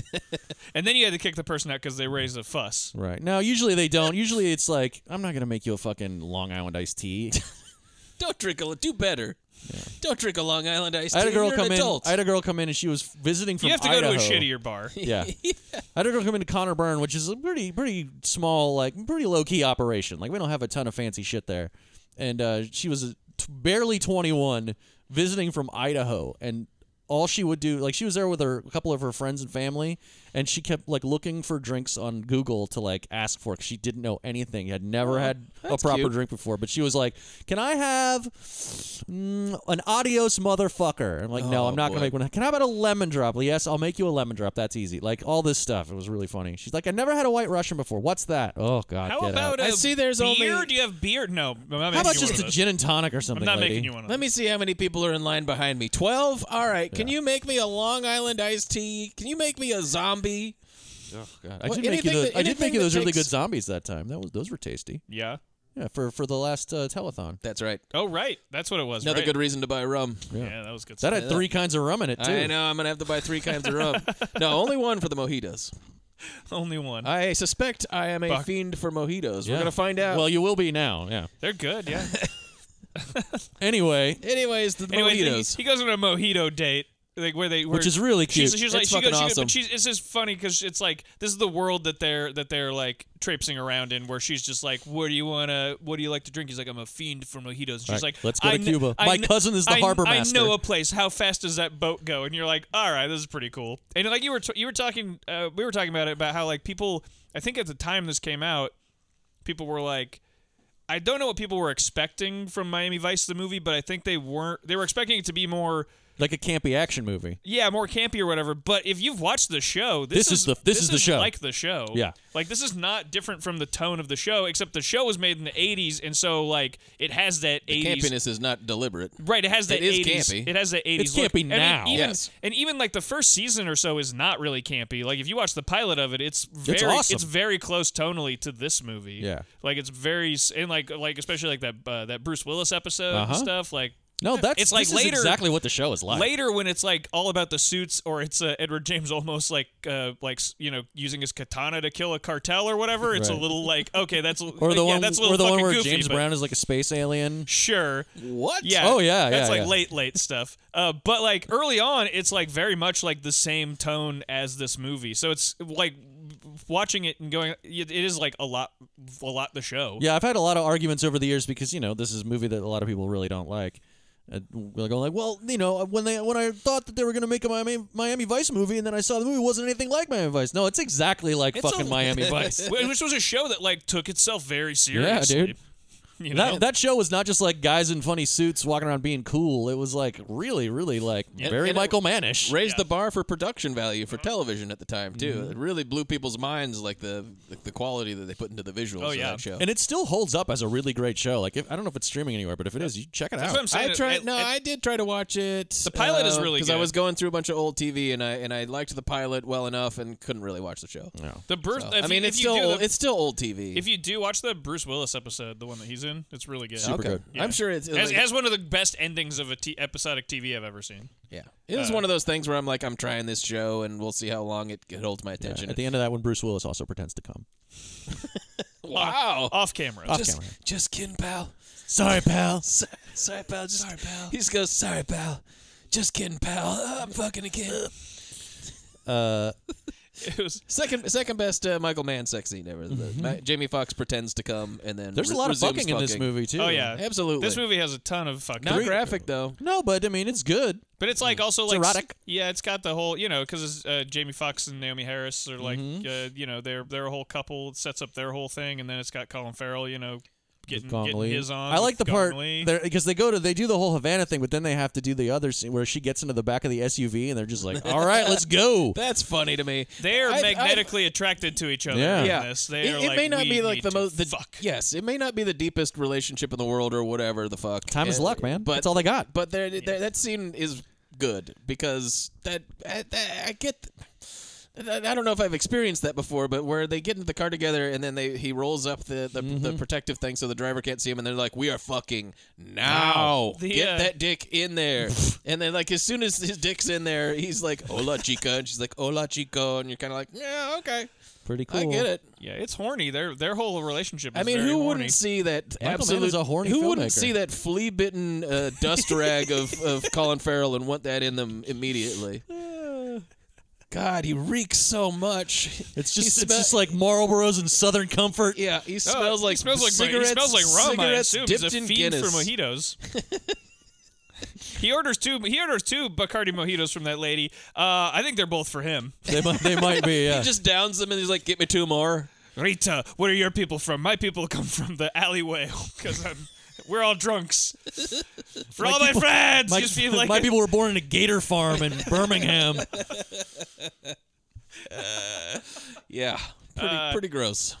Yeah, I don't know what. Where are we talking about? What in this movie we're talking? We're just talking. Oh, man. We're just talking. We're let's just talk talking about- circles let's talk around about it. We aren't really talking about the plot, but Let's talk about the good music and the bad music. Oh yeah, I gotta this cover has the both. music. It says both. It has one of my favorite Michael Mann music cue cuts where like it cuts to the Argentinian waterfalls where like the cartel guy's mansion is in the middle of fucking jungle, and it's got this awesome new metal Mogwai song playing, which is really we can't fucking consider rad. Mogwai new metal. Well, it sounds like it to me. I don't know Mogwai's anything about music. Closer to like explosions in the sky, instrumental. Okay, well, whatever. That song rules. and that's a Mogwai's cool scene. fucking awesome. Okay. And there's two Mogwai songs in it. Well, there's that one That one and- just does happen to have some heavy guitar. Yeah, that's the one I'm thinking of. It's really fucking cool. What's the other Mogwai song?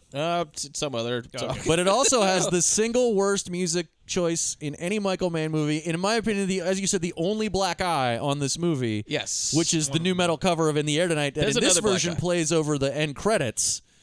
But in the director's cut plays earlier when they're driving to the meet, which is where the song plays. No, in the director's cut, it also bleeds into the actual firefight itself. Oh, that's right, It's it does. pretty bad. And I was trying to decide which is worse, to have it be the last one, and it's obviously worse to have it in the midst of the actual movie. Yeah, Even though like, either way, it's I can terrible. survive it in the theatrical cut because it doesn't play during the movie. Yeah, in the director's cut, it is playing during a crucial part of the movie, like as if it's like we got something real good lined up for this part, and it is the worst. In the Miami Vice pilot, it plays. It plays in the show when they're driving to the meet. Yeah, and it's fucking awesome in the pilot. So it might be maybe the thinking No, it's was meant like, to be a reference to that, this for is, sure. This is the same. Absolutely. But I mean, how great would it have been if you're watching the 2006 Miami Vice and they're driving to the thing and they play the Phil Collins song? Well, how great would it have been if Would have been awesome if they played just that one at the end? Because the worst part about it when I rewatched it yesterday was that like the score.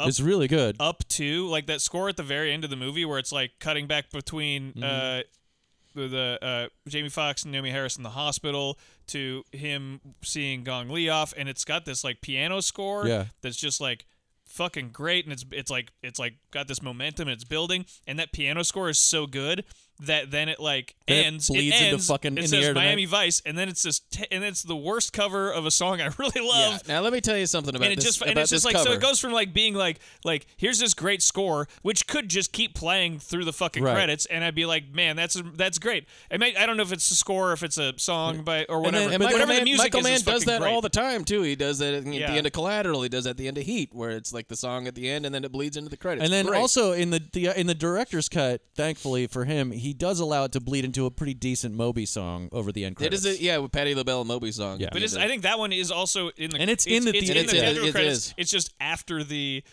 terrible cover Yeah, in yeah. the air tonight. But this in the But air it tonight appears cover. it appears in the movie proper in the theatrical cut. But this in the air tonight cover is legit new metal. Yeah. It is by a band called Nonpoint, Yep. which is a non-entity in music. I guess they just did the one. I don't know what their fucking deal is. And they decided, you know how. Fucking, it's how much it sucks that in the air tonight he doesn't play the drums until the end, and you gotta wait for the drums, and then you're like, oh, finally the drums. No, baby, this one's got drums all the way throughout. It's terrible. It's just if there was ever a song that shouldn't be covered. On the maybe, major list, it would be in the air tonight, just because it is so of its time. It's so Phil Collinsy. It's so moody. But just play and that. Then he's just playing, play and then that that drums, song. and then that famous drum breakout thing. It's amazing. People remember it because there's no drums until that part. It's like I think it's like one of those songs. I mean, you said obviously they time, were never going to play it because they had a soundtrack Right. to sell. But it's also like, but put that one on the soundtrack then and buy it because everybody loves that song. it's a great song. It's fucking rules. It's Well, it's like I'll play the shitty one. it's at the like end haunting of this, and obviously. stuff. they also covered The River too. Nonpoint. No, No, I just made that up. yikes. Just because it would be like Kevin's other favorite song. That guy, and like when the guy's like singing the in the air tonight, at first it's like, but then when he really kicks into the, it's like, I can feel it. It's so bad. This rocks so hard. Absolutely I would also like to awful point out that there is a song that is that is from an album that Jay-Z did with Linkin Park. Yeah, that's the And it one is that opens the movie. A mashup of Encore and Numb. So we also get I Feel So Numb, the shitty ass That's Linkin Park song. that's the very opening. The beginning. opening thing in that is where the movie At the starts club. in the I theatrical like that. scene. Yeah. I like the like beat on that. I wasn't listening to the song after a second, but like I like the like beat that it drops in on that one. Well, Jay-Z in starts it and then it transfers over to Linkin Park Yeah. singing. But then in the movie, that song fades out right into Sinner Man.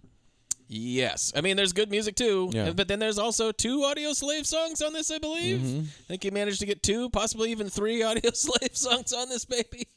So Michael Mann, music-wise, is all over the place. So the plot of this then is that Colin Farrell's fucking Gong Li for like a big section of the middle part. Then they're like, we're gonna do some deals. Meanwhile, there's all this like stuff going on. Meanwhile, like Jose gets jealous. Jose is like, and he's like, I'm gonna find out what's going on with these guys. He figures out that Naomi Harris is like with Jamie Foxx or whatever. So they kidnap her. They find out where she is. Oh, So yeah. they Sell her to the Aryans. So the Nazis kidnap her, and then they have to go rescue her. I mean, there's all these great set pieces. That's the best part of the There's all these movie. great set pieces right at the end of the movie. Because I think the climactic shootout is also good, but the trailer park raid. The trailer park raid is the best part because that has the that's coolest, the best line. There's 2. When I saw this in the theater, I remember in particular. I don't know if the people that I saw it with were liking it all that much, but they obviously the Jamie Foxx premature ejaculation joke killed.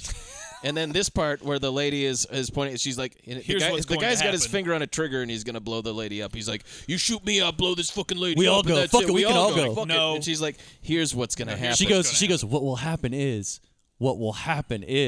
I will put a round at 2,700 feet per second through your medulla oblongata. Your finger you'll be dead before your finger hits the trigger. Only you get dead. It's so fucking And then rad. he goes, "Huh?" And then she kills him. And I remember everyone in the audience going, "Yeah!" You will be dead from the neck down before your body knows it. It is absolutely fucking awesome. And then These guys have like, this is established earlier when they're talking to John Hawkes, is that you see a picture of his wife or girlfriend or whatever, and they've got this like bomb around her neck, and so they've got these guys. That's their deal, is they put these bombs around the kidnappers' necks. Yeah. The kidnappees' necks. I also like how Jamie Foxx also shoots that dude. Like, the guy comes out with a knife, he puts him down on the ground, shoots him in the back, and then the guy starts moving for a second, just shoots him again. This whole scene is fucking amazing. And then it, of course, culminates with like, we did it, we got away. Boom. Or then Jose blows up anyways. is like he's watching it on the closed circuit. He goes, nope, I don't like that. I'm gonna blow it up. So yeah, so that's why I say they quote unquote Naomi Harris's rescue head her. is in a fucking fishbowl. That explosion shot where she flies at the camera is really cool. It's really awesome, yeah. It's like weirdly, it's weird because it's like kind of like fake looking, but then like when she hits the ground in the like way in the foreground, it's just this. I don't know. There's awesome like there's a weird fake real depth to it or something. He does it again in Blackhat when the brother's car explodes. Yeah. That's right. Yeah. I like this one more though. It's really awesome. Yep, and then it's just a close up of the back of her head smoking. Yeah, you're like, oh no, really blows the shit out of her. Her brain is probably pretty swollen. She has to have her whole. That's the part that worries me the most. She has to have her whole thorax removed. I want it to be the doctor from Arrested Development. That's like he's gone. She's gonna be on a skateboard for the rest of her life. He's gone. Oh, we thought you meant because he's just left. You think he's dead? But, I wish that doctor was always the. Or they doctor put her in a Darth Vader suit at the end. No. Is Jamie Foxx okay? Is Jamie Foxx safe? No. Sorry, Charlie. He's dead, son. Star Wars. And then the whole thing, of course, culminates in a crazy gunfight at the docks. And this is where like all where this stuff Jose is Arrow revealed. gets killed with a fucking M83 grenade launcher slugged. Is that what that is? I have no idea. That reminded me of it just makes him explode. It reminded me of the shot of Belushi getting it in Thief, actually, because he's like, it's a similar shot where he's like blown back against a thing, and it's sort of like he's blown back against a thing that is just a blank wall that's like a canvas for it's the side of a boat for gore. But I mean, in Thief, it doesn't matter what it is. In Thief, it's the van, and this is a boat. But it's not like he gets shot and he's like, it falls down. It's like in both scenes, there's like a wall of something behind them that gets pollocked with their. Well, it's because that's what he says earlier. He's like, they have that showdown in the restaurant, and Colin Farrell pulls out the hand grenade, and he's like, we could splatter each other's brains all over like Jackson Pollock. That's right. Shit is awesome. Yes. Then nobody gonna make any money. Yeah, he shoots him with it's a breaching tool, so it's like a grenade launcher, but it's a slug round. It doesn't explode. Yeah. Michael Mann's got a little bit of a 13-year-old boy still in him, which is great. So do I. Well, I really love all that shit. This who whole last doesn't? scene is great too, because they're going to do this trade, and he has Gong Li. She's been given to him. And Barry Henley's got the FLIR images of the sniper guys. He's looking for the FLIRs on the snipers. Waiting for the shot. Shooters. Take the shot.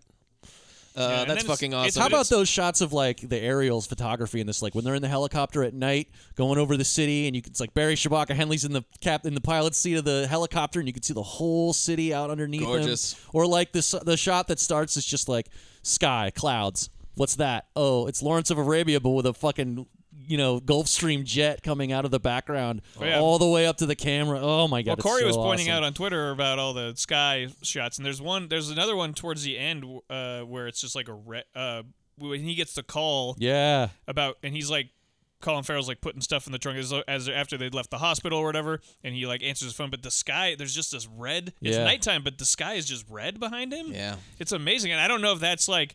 Maybe that's like because there was a hurricane about to happen or something, but it looks like amazing. It's like crazy. Yeah, it's crazy. A lot of spectacular shit in this. I would also like to point out, at the end is really great. Another highlight of this shootout is there's another character, I don't know if we've discussed yet, who's like the Nazi guy? The main henchman's henchman. He's like got a mustache. He's bald. yeah. And he's just fucking scary. He's like the Aryan. He's the head Aryan. Is he the head Aryan guy? Yeah. He is fucking terrifying. And just he's got one of these guys that just has a presence where you're like, get that guy away from me. He's fucking scary. I like that when Colin Farrell finally shoots him. He shoots him in the foot and he falls down. He double taps him from like 50 yards with a fucking MP5. And it's so sweet. The dude gets a little moment too, where he looks and you just like, sort of get I'm done. another boom, boom. You get another couple seconds with this guy before he dies. It's really and I just like the scene. bullet holes in the top of his head. He's a great Very two cool. of them, perfect. Oh god, very violent, fantastic. Oh yeah, it's so good. Yeah, it's I don't know, it's awesome. And then it's sad he's got to see Gong Li off. It's like I got to take. I can't be together with you. I do also love the part where like he's in the hospital. He's got his hand, and Naomi Harris's hand moves and stuff. It's partly and that music. Like I said, the music that's playing over this last like montage couldn't be better than. I'm like, it's just so fucking. I think perfect. it might be John Murphy who did some of the music for like Sunshine. Not sure. It's so perfect, and then it's just the worst song ever. Yeah. Or I mean, I should say I like the song, but the worst. It's like the terrible cover of a song I love. Unspeakably bad cover of a really good song. Yeah, the only thing that would be worse is if it was a fucking non-point cover of The River. Actually, yeah. Like, what the fuck is? First of all, why is The River playing at the end of Miami Vice? But also, what? We went down to the river. Just drums the whole time. Some record scratches in the background. I just got some hard boiled Michael Mann dialogue that I gathered. fabricated reality and what's really up collapses into one frame. So good. Probability is like gravity. You cannot negotiate with gravity. We're beyond. What's one? We're beyond something. Which way is up? There's undercover. There's and undercover, and there's which way is up. Hey, Slick, don't try and shine me on. You don't have the time or the skill. I will say that, like, as much as I like Jamie Foxx in Collateral, like I was saying, this is one of those roles where, like, I'm up and down on him a lot in this because I don't. It's very hard for me to buy Jamie Foxx as it's easy for me to buy Colin Farrell as, like, the character. I'm like, yeah, okay. But Jamie Foxx, just when he's being very serious, is like... He still sort of seems like he's trying to be funny when he's being serious at times in this. It's very strange. Yeah, and it just doesn't quite... Because there's a lot of Jamie Foxx's role in this is, like, kind of just looking serious in different scenes and not saying But things. he's very awesome at that. He's good at it. Yeah, I don't know. That's what I'm saying is that I like don't. Sometimes I'm like, I don't believe him. Yeah. I don't believe he's a serious guy. I can't buy it. But that's just me. Maybe. Here's a great Colin Farrell line that just sort of sums up the way. Well, let's see if it's the one I'm thinking. The way he talks and the way everybody talks. There's one particular that I like, and I wonder if it's the same one. He's talking on the phone. There's a lot of talking on the phone on the top of buildings, sort of stuff. And she's like, "That is the hand that we have been dealt on 11:47 on a Saturday night. Now I do not know what case you have him on, but whatever it is, it is going bad, and it sounds like it is going bad right now." Just very terse. No that line is amazing. That's so good. That was not the same one. The one that I was thinking of is when he's talking to Yarrow, and Yarrow's like, "Who do you work for? Like, other than this guy, like, who knows you?" And he's like, "My mommy and daddy know me." That's pretty good. This is the hand we have been dealt. Yeah. 11:45 of the PM. This is like so funny. Here's another. It's so like hard. Like this is absolutely what this guy talks like. Here's another one where it seems to kind of like it's like transcend. It maybe even self-parody or something. I don't know. Where something's got to go somewhere, somewhen, not too distant in the future, and you're like, God damn. Yeah, Good that Lord. reminds me of one in Collateral where he's like, some guys who are under major indictment who majorly do not want to be indicted. It's like almost jokey. It's almost like joke structure. That's what I like about this movie is that I think that like when you separate the stuff, a lot of the things, if you pull out things and go like, here's this line of dialogue separated from the whole vibe of the movie, it's like. What? That is silly. But if you're in the movie, when you're in the movie, and you're tuned in, it's like it really works. I think it's the one that operates on a vibe the whole time. Because even the dialogue is like tuned to that. Like it's all back and forth of a piece to the visuals, to the music or whatever. I don't know. Yeah. I mean, he's done it in other movies too, but it's not. It just feels like this one. It's like the most Mannish. It's not my favorite Man movie, but it is like where he's like, all right, none more Man. Ratings. Oh, I got a couple though first. Oh yeah, because I wrote some down too. First of all, we have to mention. Are you ready to take it to the limit one more time? Yeah. That's fucking great. That's Jamie Foxx. My mommy and daddy know me. We already mentioned. Where did I had it written down here? What was it? Oh, it's in the scene. Okay, so we talked about when he goes undercover and which way is up, but it actually plays out even cooler than that because they're like, he's like, what's like Crockett or Tubbs comes up to him, he's like, what's going on? And Sonny's like, he goes, as in there's undercover and there's which way is up. And Sonny goes, do you think I'm in too deep? I forgot. And they look at each other really intensely, and Ricardo goes, I will never doubt you. It's fucking awesome. Yeah. That's the main one that I think people like everybody remembers Undercover, Which Way Is Up, and nobody remembers their like bromance scene there for a second where there's like, I will never doubt you, Paul. It's fucking rad. It's fucking rad. But when you say it out of context, it is no, funny. It seems totally stupid. I also like I like a lot of Jose Yarrow's dialogue where he shows Lustos with the videos like, this is not casual. You know, he does like the whole scary thing. I like when he says he's gonna take Isabella for himself, and he's like, we'll go out on a date, catch a movie, grab a bite. And my favorite one is when he's talking to them in the nightclub, and he goes, I'm a disco guy. He's real. John Ortiz fucking walks away. He's got a lot of personality for this kind of this movie and this character in this movie. And he usually doesn't play that kind of guy. Like John Ortiz is not usually that flamboyant of an actor. Like he shows up in Black Hat again as like a suit. You know what I mean? That's right. Not as interesting. But yeah. Anyway, so yeah, you want ratings? Yes. Then you get 10 Judds. This is one of my top 10 favorite movies of all 10 time. Judds? I mean, That's no, a first. I'll give it 5 Judds, but I mean, I just think it's a pretty perfect movie. I love it. It's my favorite Michael Mann movie. It's one of my favorite movies of all time. I'm going to give it 3 Douglases for all this sweaty fucking, which I think it totally earns, and I'm glad it's in there. Hola, chico. Yep, it's good stuff. And also, just like I said, like the fucking fast boat to Cuba first date, that's horny, man. This is fucking great. It's both. It's horny and also just cool. You're like, cool. That is cool. That's so neat. Yeah. That looks fun. Right. So yeah, I'm gonna give it 3 Douglases, and I'm gonna give it 10 out of 10 rounds at 2,700 feet per second going into your medulla oblongata. Jesus H Christ. I'm gonna give it 4. I'm going to give it 4. I have come around on it. I mean, it is very silly in many ways, but it's so... I think it's fascinating that Michael Mann sort of started out with, like, when we watched Thief and Manhunter, these kind of, like, impressionistic, abstract sort of movies, and then he moved into this sort of... that. Yeah, and then he moved into this sort of more semi-realistic... Yeah. Verite? Is that the term for it? Sort of, almost, more, yeah. You know, a lot more verisimilitude. Verisimilitude, like Heat and Insider, that are kind of like, we're trying to They're more grounded, simulate yeah. reality. Yeah, this is very realistic movies. And then, he developed, but it was a different style that he just eventually brought around to it being impressionistic again. Yeah. By the In time, this, by, for by sure. But Miami still Vice. encompassing a lot Totally of that different other sort stuff. of style than those early. It looks very different than like Thief and Manhunter, but it's still also like abstract, not realistic. Yeah, for sure. It's But in its also own little contains all world. that detail still, Yeah, like but all that stuff. It has a lot in common with Thief because it's a lot of scenes of people doing shop talk that you don't understand because you're not a thief or a cop or whatever. Yeah. It's a similar thing in Miami Vice. It's a fascinating filmmaker evolution where he kind of like is doing a different thing but came back to the same place. It's been interesting to watch all of these together because you're I've watched all these movies, but like months apart or something, never back to back. So it's interesting to watch He's really got a project. Yeah, I mean he's and just seeing all the stuff that's mirrored or going like, man, Miami Vice and Thief are actually like more similar than I would.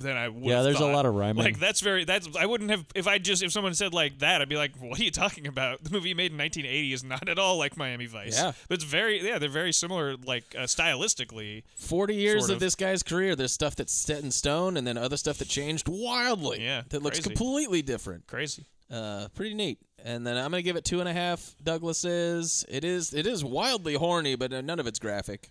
I don't even think there's any nudity in the whole thing. But I mean stuff like where they can't wait to get inside each other in that car is pretty undeniably lusty. And it's all very maybe chaste isn't the right word, but it's all like there's no like it's not like pervy or sleazy. No. It's There's not like nary a nipple it's not like or a gross. dick It's not to like be ew seen. or like people getting like chopped up while they're getting fucked or something. There's a scene where they're in the shower together. Well, like Basic Instinct or something. Right. There's a scene where he's in the shower with her, and it's very sensual, but there's no nudity. But you'll get like a lingering shot of like her hair sticking to the side shower of scene her neck or with something like the that. other couple too. Yes. Yeah, that's right. 2 shower scenes. I think that there may be a little bit of nudity, but it's a body double for Naomi Harris's character. Yeah. So you like, but whatever. It's 2.5. Side boob. And I'm gonna give it 10 mojitos that I'm gonna drink tonight. That is gonna kill me probably. I'm gonna have to buy a lot of mint. I'm gonna give it 4.5. I like this a little more every time I watch it. Despite like having like things where I go like, this is silly or whatever. But when I'm watching it now, every time I watch it, I'm like, this is fucking awesome. How awesome is this? What was I had my like Letterboxd review from a while back. The last time I watched it was like I always make fun of this movie's self-seriousness and up its own assism, but damn it if it isn't also fucking awesome. Yeah. Like it's a movie that just couldn't take itself more seriously and couldn't be further up its own ass and is great. Yeah. It's fucking great. It is silly. But sometimes silly is fun, and in this case, it's very fun. And so I think I'm like emotionally involved to a point in points of this, but I isn't quite. So like 4.5, and also it ends with that the worst cover of a song ever. Non-point. I'm glad you're gone. I hope you're dead. Well, Non-point. Wow. Yeah. I'm gonna go 3 Douglases. I think it's it's all that horny stuff, all that horn dog stuff. It's all, and it's a large part of the middle of the movie. It's just him and Gong Li fucking, different places. And I'm gonna give it 1 Go Fast Boat to Cuba. Yeah, boy. which I think looks very fun. Which, yeah, I don't know. I put it as an equal baller first date as the tiger, the blind lady tiger. Ooh. The blind lady tiger one. The thing is, the Go Fast Boat to Cuba is one you could be like, hey, let's do this. The blind lady tiger one is like so specific that it has to be like, okay, if you took a regular lady with the tiger, that'd be cool. But it has to be a blind lady for it to be, because you're like, no, it has to be. Blind lady. I know what I'm going to make this blind lady do. Pet a tiger. Yeah, there's top three dates is that one. Go Fast Boat to Cuba, blind lady tiger, karaoke at the water wheel. Wow. So what you need to do is take a Go Fast Boat to karaoke at the water wheel where there is with a the tiger, where you bring a blind tiger and make it sing. A knocked out tiger. Oh, the tiger's singing. Yeah. Shit. What I'm saying is quite that a date. the like tiger petting the tiger date only works really well if it's so you have to blind her first. Well, I didn't say that. Oh. But I'm just wow. Don't do that. Never mind. Don't do that. He can take Naomi Harris on that date now, because she's definitely landmines have taken her sight. No, she's a cyborg now. I like to think so. She's just a brain and Miami a robot. Robo If this movie had voice. movie had made money, we would have gotten that sequel where Naomi Harris is a RoboCop. I would watch that. RoboVice. Drop it. Speaking of dropping it. Yeah, we're gonna drop maybe. Well, we'll all discuss it, but it is the last movie that we're gonna be talking about today. Michael Mann's Black Hat. Some hacker is hitting our financial markets. 4 major banks, and that's just what we know about. If we want clues to the hacker's identity, we need a man named Hathaway. What do we know about this guy? He's a convicted hacker serving 15 years at MIT. Genius coder. I want you to commute my sentence for identification and the apprehension of the guy you're after. Those are the terms. Is he political?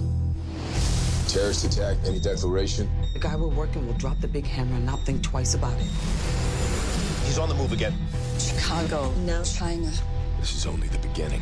So which cut did everybody watch? I only had time to watch the Only had time to watch the theatrical. Okay, I watched both. I did not. I didn't. I watched the I barely had time to watch reconstruction of the director's cut that was released screened publicly only once, and then showed on FX a couple of times, and then so there's rips of it out there. And then our listener and friend Ryan Swen has made a version of that, like a sort of reconstruction of that cut, taking elements from the Blu-ray and the rip of the broadcast instead of doing the best approximation of what the director's cut is supposed to be. Amazing. Okay. I'm gonna end up watching that.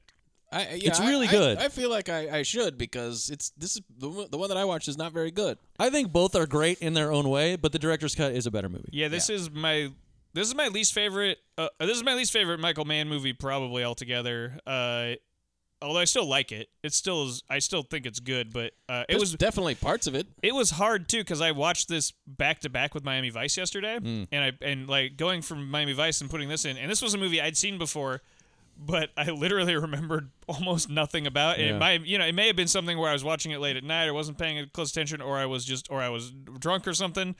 But I got like into it a bit, and I was like, I know I don't remember any of this, is because it just doesn't like connect. It doesn't connect with me at all. Mm-hmm. Like cybercrime movies, I'm like, generally, but it just there's no. I found like I was just watching the whole thing, going like, I'm not connecting. I don't connect emotionally with anything in it either. Like, and I like Thor. I like all the actors are doing. All the actors are doing. He's doing a pretty bad accent, but I think he's otherwise doing a decent job. But I mean, I generally like him as an actor, and he's a handsome, hot dude. Yeah. So he's handsome. And I like a lot of the actors in here. Viola Davis, great, awesome. Oh, she's great. She's my favorite. Am I being tangible? She is hands down my favorite part of the movie, character in the movie. But it's mainly because like Viola Davis is one of those actors who you give her the role of the boss or whatever, and she's going to bring a lot more to it than another actor you would give that job to. Yeah. Like just by being her. So But Chris Hemsworth, in my opinion, is running up against the wall of this Michael Mann type of character. Like we've gotten lucky in a lot of these movies where they're doing this very blank, washed out character, but like Colin Farrell is able to pull it off, and like other characters in Heat are able to pull it off, where you're like, that's cool. That person's disaffected and stoic, right? Or being weird, And this one's gone a little too far, and he just seems hollow and just empty. Oh, I totally buy it because me. he's been in prison for so long. Absolutely, yeah. He's got this thing where but he's just so boring. I mean, another callback to like Jericho Mile and talks Thief. like this but also, all the like, I time. think that like when I see James Caan in Thief, there's not one point where I go, I believe that guy's been that was in prison for most of his life. But also, I'm like, what a character. Yeah. Whereas I feel like Hathaway doesn't quite do that for you. he doesn't do anything for me. I mean, and I've definitely liked him. He can be very. I mean, charismatic. besides that, he's handsome. Yeah. I mean, I think when he hooks up with that lady in this, it's like I'm like, well, sure, you guys are both really hot. Absolutely, So, totally like, makes sense. So like, I mean, if I were either of you, I would also hook up with the other one because you guys are incredibly attractive and you should definitely have sex with each other. He reminds me in this movie of meatheads I would be stuck on the bus with when I was playing football in high school, and I'd just I'd be like, there was certain people on the football team I could talk movies or this and that with, but sometimes I'd be like, oh, I gotta sit next to Eric or whoever, and it's like, hey, what's going on? Oh, I'm into boats and motorcycles. My dad got a motorcycle. It's just like, I think he's better so than fucking think boring. he's better than this Eric fella. This guy seems a little more with it. He's an amalgam of characters. This Eric guy seems like he's like. You want to talk about football? He is broken. Like, we're gonna go play football, and you want to talk about football now? Yeah, that's all I have. That's all I know. I really love this movie. I think that it gets in its own way a lot of the time because it does get bogged down in a really complicated narrative and lets the characters sort of be themselves and expects you to connect with them emotionally without a lot of the signals, the formal signals that you're used to. Like, if this looked like Miami Vice, that might help. Yeah. I still think it's as beautiful, but it's just a differently good-looking movie. It's not quite as, like, it doesn't have, like, those luscious red skies or those beautiful tropical, panoramas. It doesn't have that stuff. It doesn't have, obviously the Hemsworth-Tang Wei relationship is not as intense and horny as the one in Miami Vice. Well, also, we've watched so many of these in such a short amount of time that this relationship of all of them, I was like, because like I'm thinking back to fucking the first one I watched, which was Mohicans. Yeah, and it reminded me of Mohicans a lot. But that movie has a scene where these two characters are in a room and they look at each other, and I'm like, yes, fucking, absolutely. you guys fucking belong together. And this one, it was like, yeah, okay, sure, you guys might are as well fuck. So that's kind of what I'm saying. It holds together more thematically than it does like emotionally. Yeah, which at least was left me cold. Yeah, that's perfectly and also reasonable. the plot is confusing and boring to me. But it's like a lot of things that Michael Mann does in all of his movies that he gets away with, that he got away with before, and in this it's like he ran out. Like, well, I mean, I think it also doesn't help that the for version that you watched is conducive to making that make That's true, sense. and that could have some. But like Miami Vice is convoluted, and I don't understand what's going on, and I like that. I would argue that this is way more convoluted. Heat is convoluted. I don't understand what's going on in that movie, and that works. That's what I think. And this one is just sort of like, but for this one I'm not even following, and I don't care. Well, that sort of thing. one of the things that's different about both cuts is that the stuff happens out of order in the theatrical cut. Okay. It's been recut so that it doesn't make sense what's happening. Yeah. And there's dialogue in there that was like repurposed so that to cover up the holes in the way that they restructured the movie. I'm not saying you would prefer the director's cut or think it was like significantly better, but I do think that there's a difference. I'm able to follow what's happening because it's like, okay, now he's going to do this and do this, but it was just like there were a lot. Watching all of these movies, there's not a lot of scenes of characters just in rooms talking about what's going to happen or what they're up to and stuff. I would love a couple of those. But I feel like there's a lot of that in this, where it's just a lot of characters going like, and here's the guy. I don't know, scenes where people are looking at computer screens are like inherently boring to me. I'd like to see scenes where in this movie where people look directly at the camera and tell me what's going on, because I'd have no fucking clue a lot of the time. Yeah, I mean, I don't know. And I'd like a few more scenes where the camera zooms inside a computer and goes like zoom, zoom, zoom. So that I've never liked that. I really like that movie. because I remember when we did the last episode, I talked about how you should think of that when you think of The Keep. Like, Yeah, that's right. yeah. those shots, right. those shots inside the grid of the computer look exactly like the big pullout into the keep to me. Okay. I think that they're his version of like those phone call scenes in The Insider, where he's like, "How can I make people talking on the phone to each other look exciting?" And this one, he's like, "How can I make hacking computers?" There's nothing inherently exciting about like the idea of hacking computers is exciting, but when it actually happens, it's not. So this is his way of making it look like action. It visualizes something. It's a little corny. It reminds me a lot of the photogrammetry in Fight Club, which might make it seem a little dated. I think that visually it's a striking image.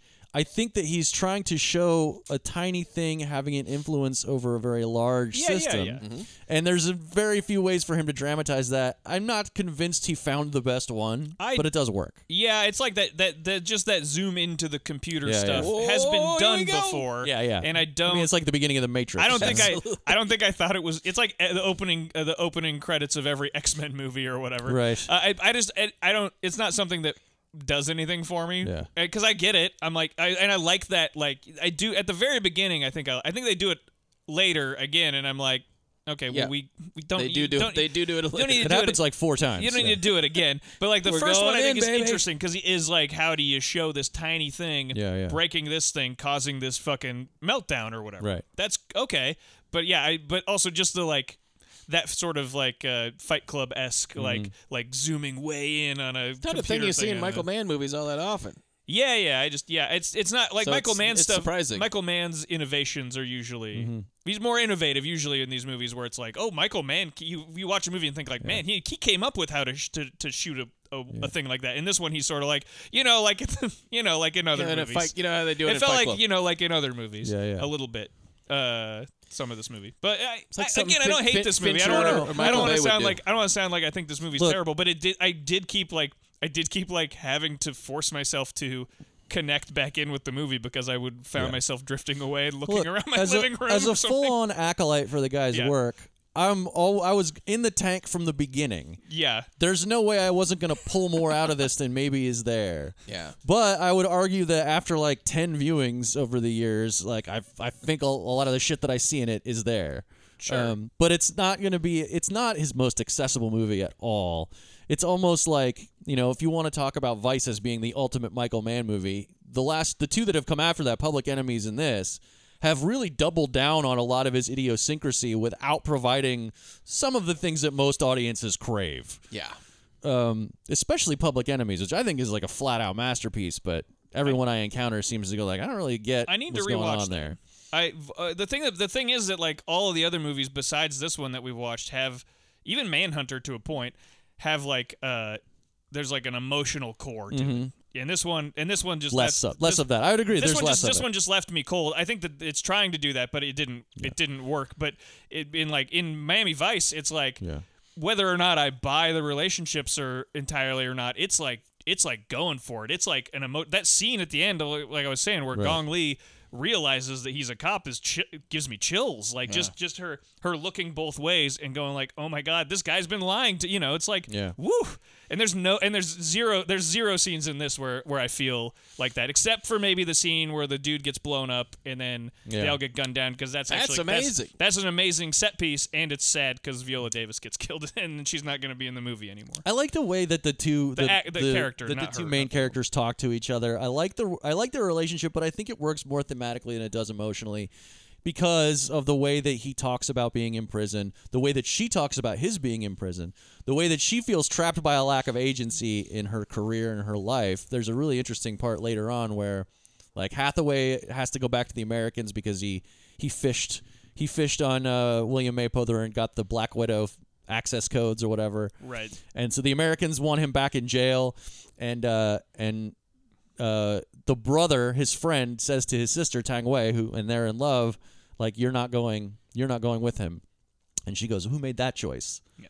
Like, she feels completely powerless. Yeah. But then Thor's also like, you're not coming with me. Right, but he also feels like completely, like, he's very insular and feels trapped. Like, he has the most important line of dialogue in the movie where they're in the Chinese restaurant and he's talking about how, the time I did the time's not doing me, that stuff. And he says, dedicate yourself to your program. It's like a very kitschy, a little bit of a campy line, with the very mannish, with the dual meaning of program in the computer hacking movie. But it's very important because it's all about this is like kind of a pendulum swing back from his last few movies, where like you look at Vice or Public Enemies or even like Ali, things like that, but mostly those last few, where those movies are about people who can't avoid the crush of the system. Gong Li and Colin Farrell can't be together because that's not how the system works. Public Enemies, John Dillinger is a relic. He's got to go away. New system is coming in. This is organized crime. Bank robber, he's got to go. He can't be with Marion Cotillard. He can't pursue his lone wolf idealism. In this one, it's the other way. Because of computers, because of all of this institutionalized stuff, prisons, technology, all this stuff, individuals have power again. One guy can do a thing, can change an entire system, can crumble a government, can destroy an economy in seconds. Yeah. So it's a very different perspective. And so Hathaway is like this very new version of a Michael Mann like lone wolf guy. Yeah, he fits in with the other heroes in that regard. It's just really interesting to me. Like, and so yes, it's not as emotionally powerful as his other movies, but as a man head, I'm looking at it from this thing of like, wow, this is a really interesting entry in his project. That stuff's all true. Yeah. It's also aesthetically for me just movies about people sitting in front of computers is inherently kind of boring. And like there's also action scenes in this and they're awesome, which actually for some reason reminded me of like this one really reminded me of like Johnny Toe. Mm-hmm. I kept thinking of the movie Drug War. Yeah. Which I think is which I like a lot more than this movie. Sure, I kept thinking That's about that movie. Have you seen that, Travis? Oh, like especially one of the most awesome. that midpoint shootout when the guys are standing behind the columns and stuff. I don't know why I was like watching it and go like, this is like a Johnny Toe movie all of a sudden. Oh, for sure. But particularly Drug War, which is also cold. But like I don't know. But I just like the stuff that was happening in this didn't. It was like all the other ones are about like thieves or people are like doing things, and this one it's like, all right.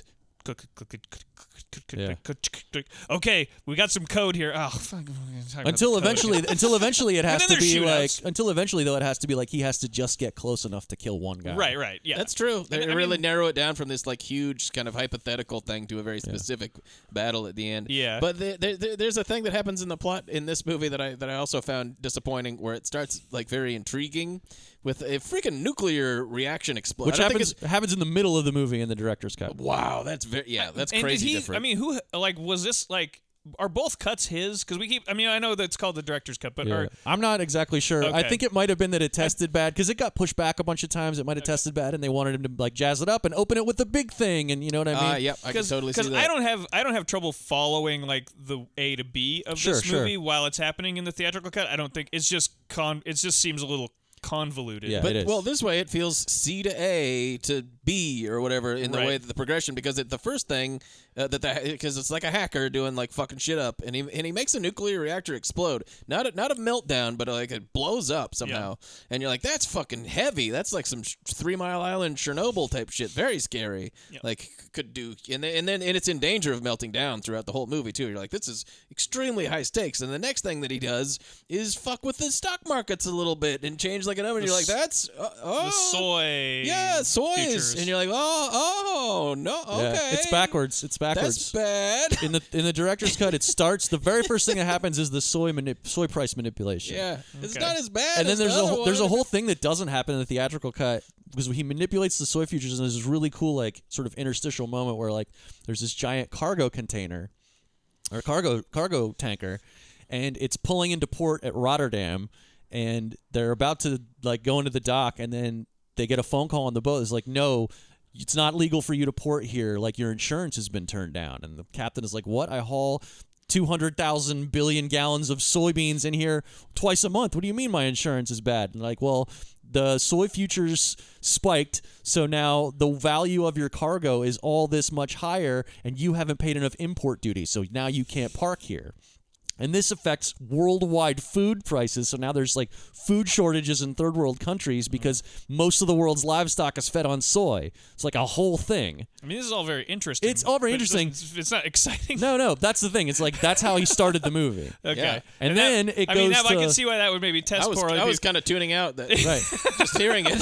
Right. Honestly. So then it cuts to the Chinese, the official Hathaway's buddy, who is like called in to investigate this. And so that whole scene, that's also in the theatrical cut, but that whole scene, all the dialogue is different because they're talking about the nuclear reactor in the theatrical cut. That hasn't even happened yet. Okay. So it needs to build to the nuclear. That seems so obvious. Yeah, it builds to the Weird. reactor because in the theatrical cut, the scene where they go in to get the hard drive from the nuclear plant is in the middle of the movie. That's a cool scene. The blast has just happened like the day before in that, so it's like we're still in the same event. That's like the midpoint of the movie. Yeah, I believe it happens after the shootout where the guy gets killed. Yeah, that's right. Oh, and then he goes in there to get the hard drive, and they're all in their hazmat suits, Yeah. and then something else explodes, and it's just like so it's not a meltdown or whatever. It's just something else explodes. Yeah. But presumably in the original or in the cut that he wanted, it's a part of the original explosion, and it makes more sense. Instead Yeah, of like just there's still some the- random explosion that happened. It's not like a week later. A week something later. else blew Something else blew up. Yeah, No, and it's not the meltdown. It's fine. It gets through the guy's suit. Yeah, Just get out of there. all that stuff. So like it's a whole thing, and then they have to get Hathaway out because he built the code that the malware is based on, and all that stuff. There's also this part, and this is Right. what, Yeah. this I is mean, what that's why that he's all in makes the sense. movie. But yeah, This is what it builds to is they find this location that's like off that's in off of Bali or something like that, and everyone keeps on talking about there's nothing there, it's dog shit. Yeah, it's the most garbage place in the world, and then they actually go there and he finds this this weird, it's like a total nothing. Just a bunch of rocks, and it's very it's cool there's a looking, pump room, but it's very bleak, and You there's mean nothing towards the there. end when they're towards in the Jakarta end or whatever? That's Jakarta. Jakarta, thank you.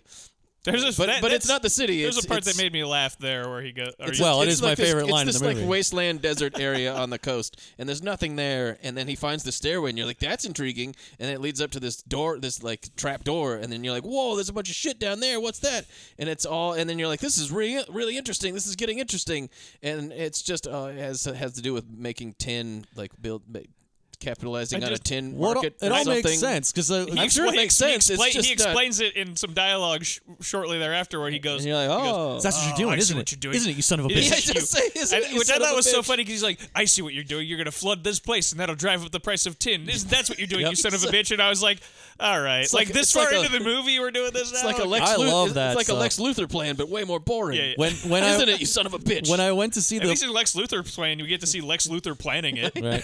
When I went to the press screening of this, I went with my buddy, Ben Nason, and he's also a big man head like me. We were like stoked for this movie, and we loved it. And when he says that, "Isn't it, you son of a bitch" line, we like burst into spontaneous applause. We were so happy, especially because it was just like obvious Manhunter callback. We were just like, "Oh yes!" And we thought it was awesome. The whole rest of the theater was laughing. And as we walked out of the screening, when you walk out of those, the rep is usually there, like, "What'd you think?" And we were like, "We thought it was awesome." And she goes, "Are you serious?" It's crap, guys. Right. Wake up. I mean, this movie certainly isn't garbage. I don't want to imply No. that I think this movie's because it's also made No, by it's Michael Mann. and so like scenes are cool. That Chinese restaurant scene is great. It's good. I Piss think off and die, Ghost Man. I think it's the least of the diner meetups. But honestly, it's the closest to Thief. It's the closest to Thief Because because it's actually in a restaurant, and he's literally talking about his prison experience. exactly. Yeah. But also that scene ends with a really cool like fight. Yeah. I didn't like the way that No? was choreographed and shot. I didn't like some of the action in that. I guess I was just picking grasping up a for table anything and stuff. I thought it was yeah, cool. I thought it was clunky. I like don't know. his prison killing fight technique. He went to Gladiator Academy. Yeah. I want to before Also we move. a line from Thief. Yeah. That's right. Before we move on from the hilarious tin mine explanation, my favorite line in the movie is not, "Isn't it, you son of a bitch?" It's when he's explaining the tin mine thing, and he's like, he's gonna shut down the pumps, and he's gonna flood the village. He's gonna flood the valley, flood the village people, the village dogs. Really? I think it's really funny when he says "village people, village dogs." You know what would have been amazing to see is that Yeah. that he was talking about. Like Well, I mean, it doesn't happen. They stop him. I know. No, but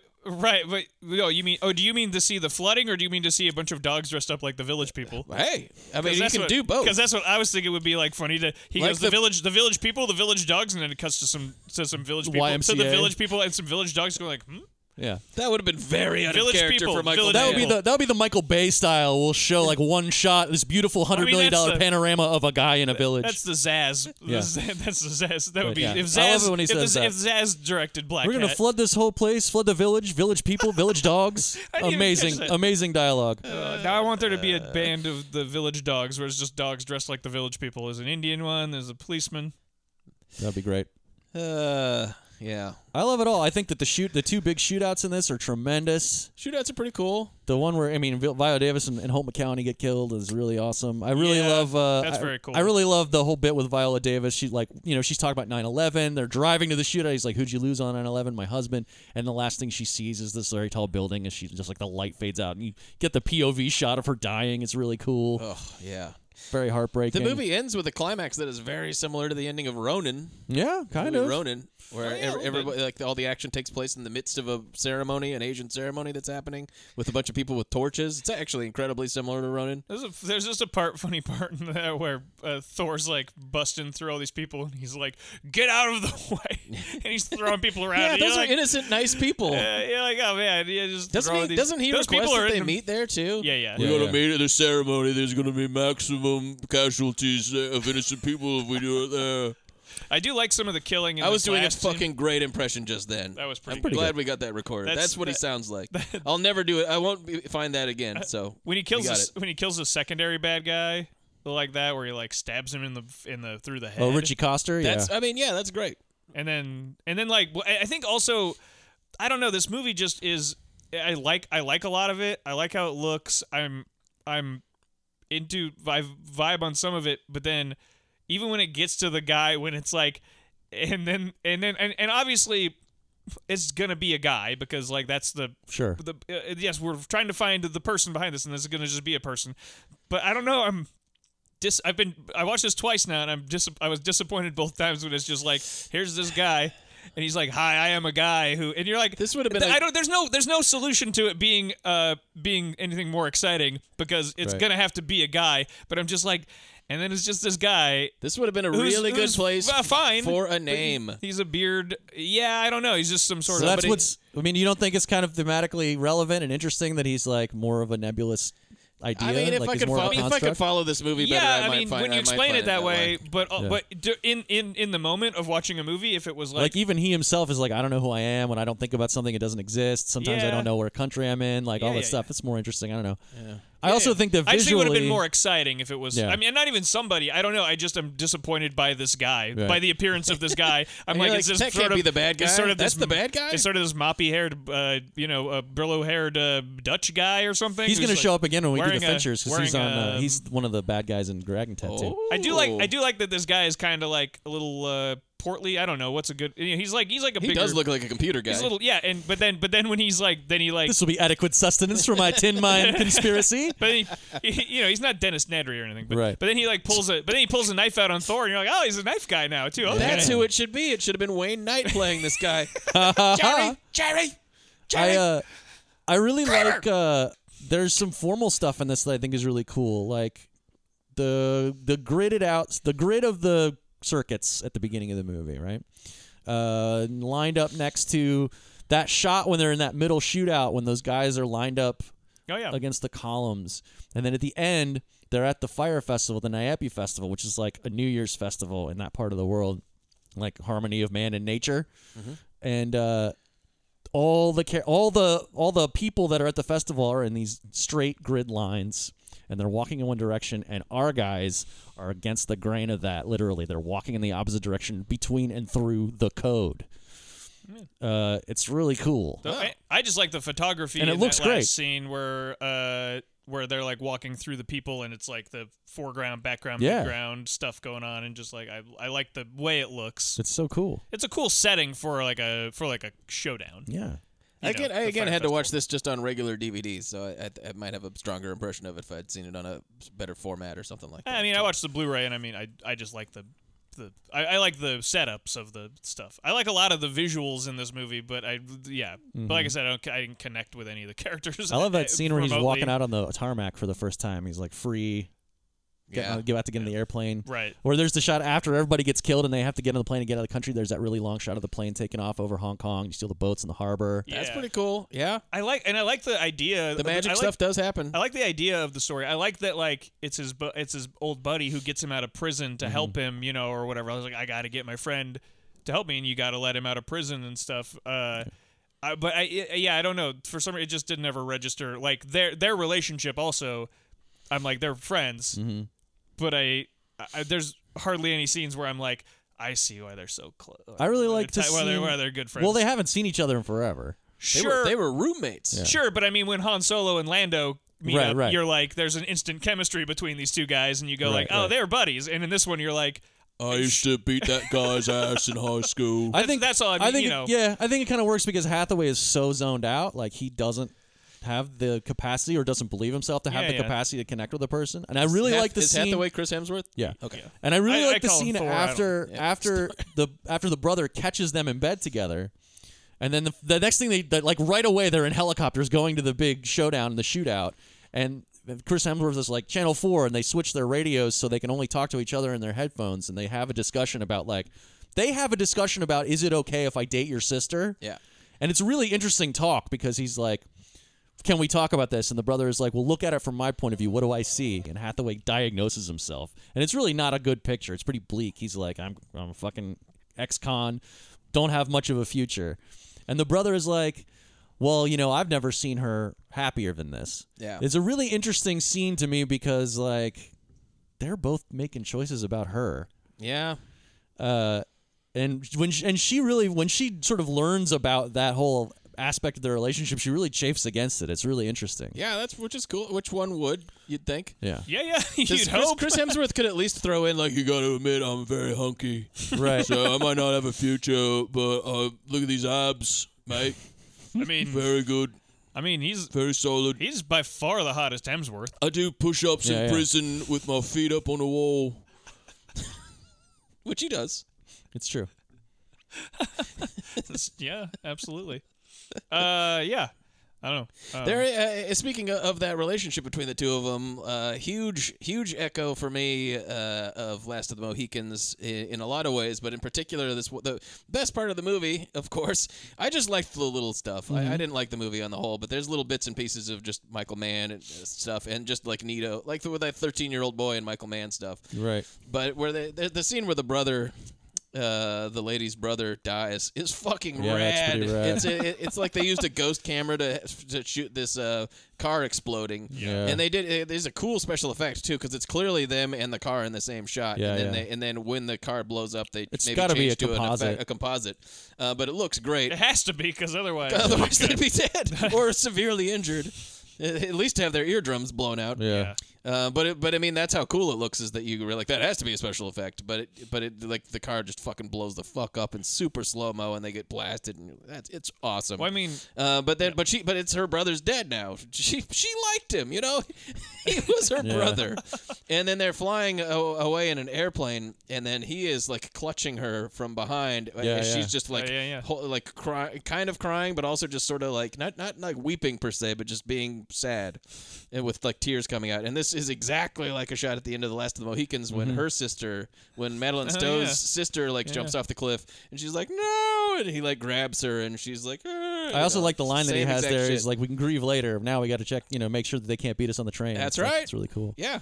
There's a great Thief and Heat callback in this when they cut off his ankle bracelet and ditch it on a cargo ship going out of the country. It's not going to Des Moines. No, not going to Des Moines. That would be so great. But I thought that was very it just cool. says Des Moines. Yeah. I thought that was very cool. There's a good line from the villain at the end where I don't know why I just thought it was good where he's like he killed his like second hand. He's like, what am I supposed to do? Grieve because I knew him? What am I supposed to do? Grieve because I knew him? Yeah. And you're like, yeesh. Maybe.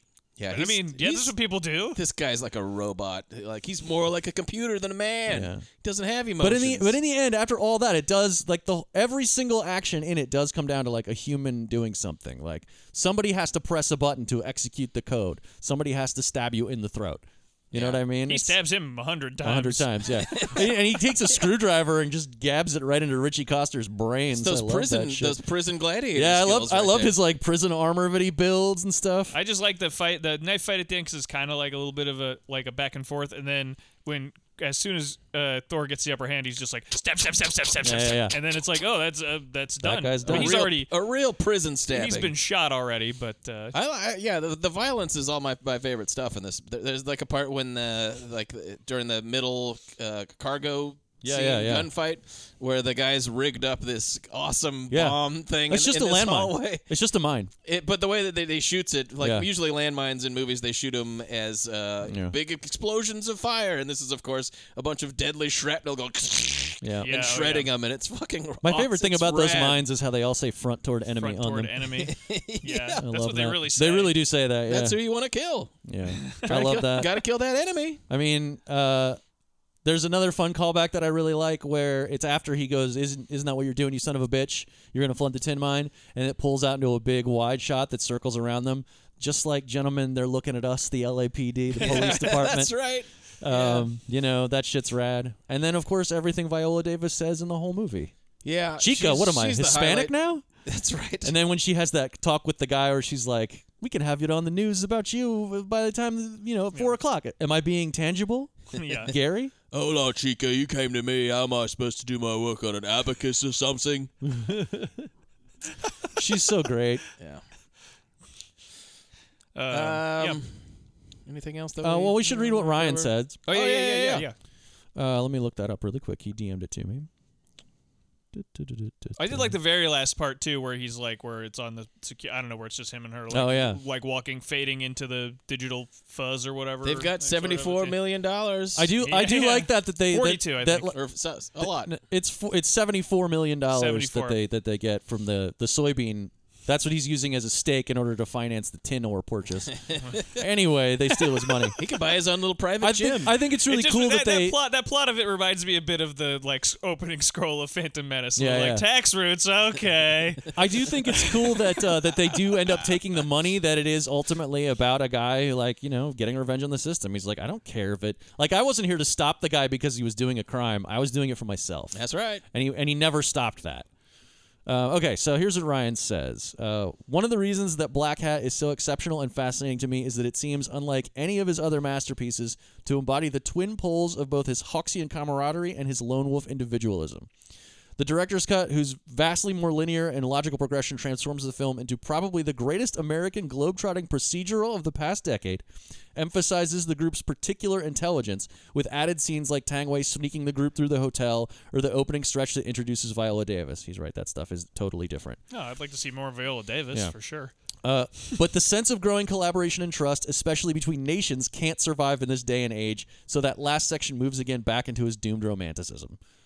And then he says, I'm actually friends with the guy who came up with the coffee stain presentation bank trick, which was really cool to discover. So I'm not sure what he means there, Ryan. You're going to have to clarify that. Do you mean that this guy suggested that trick to Michael Mann to put in the movie, or that he actually invented that con? Huh. Damn. Because, wow, if you know a guy who invented that con, that's somebody that I would like to speak to. Also, if you know a guy who claims he invented a con, maybe seems like he's probably pulling your lying leg. because he'd be a con guy. Yeah. He might be conning you. But anyway, I don't fucking thanks know. for that, and thanks for providing it to me and many other people. And if you're listening to this, if you want to DM Ryan Swen on Twitter, he might reach out to you and let you have your copy of the cut. I can't wait to watch it. Just didn't have time this week. I had to watch 3 Michael Mann movies. They're all long. Yeah, exactly. I had to watch. Yeah, I barely finished them the first time through. I'm like, I'm certainly not gonna be able to watch a Michael Mann movie twice this week. Right. I had other stuff going on. Yeah. God damn it.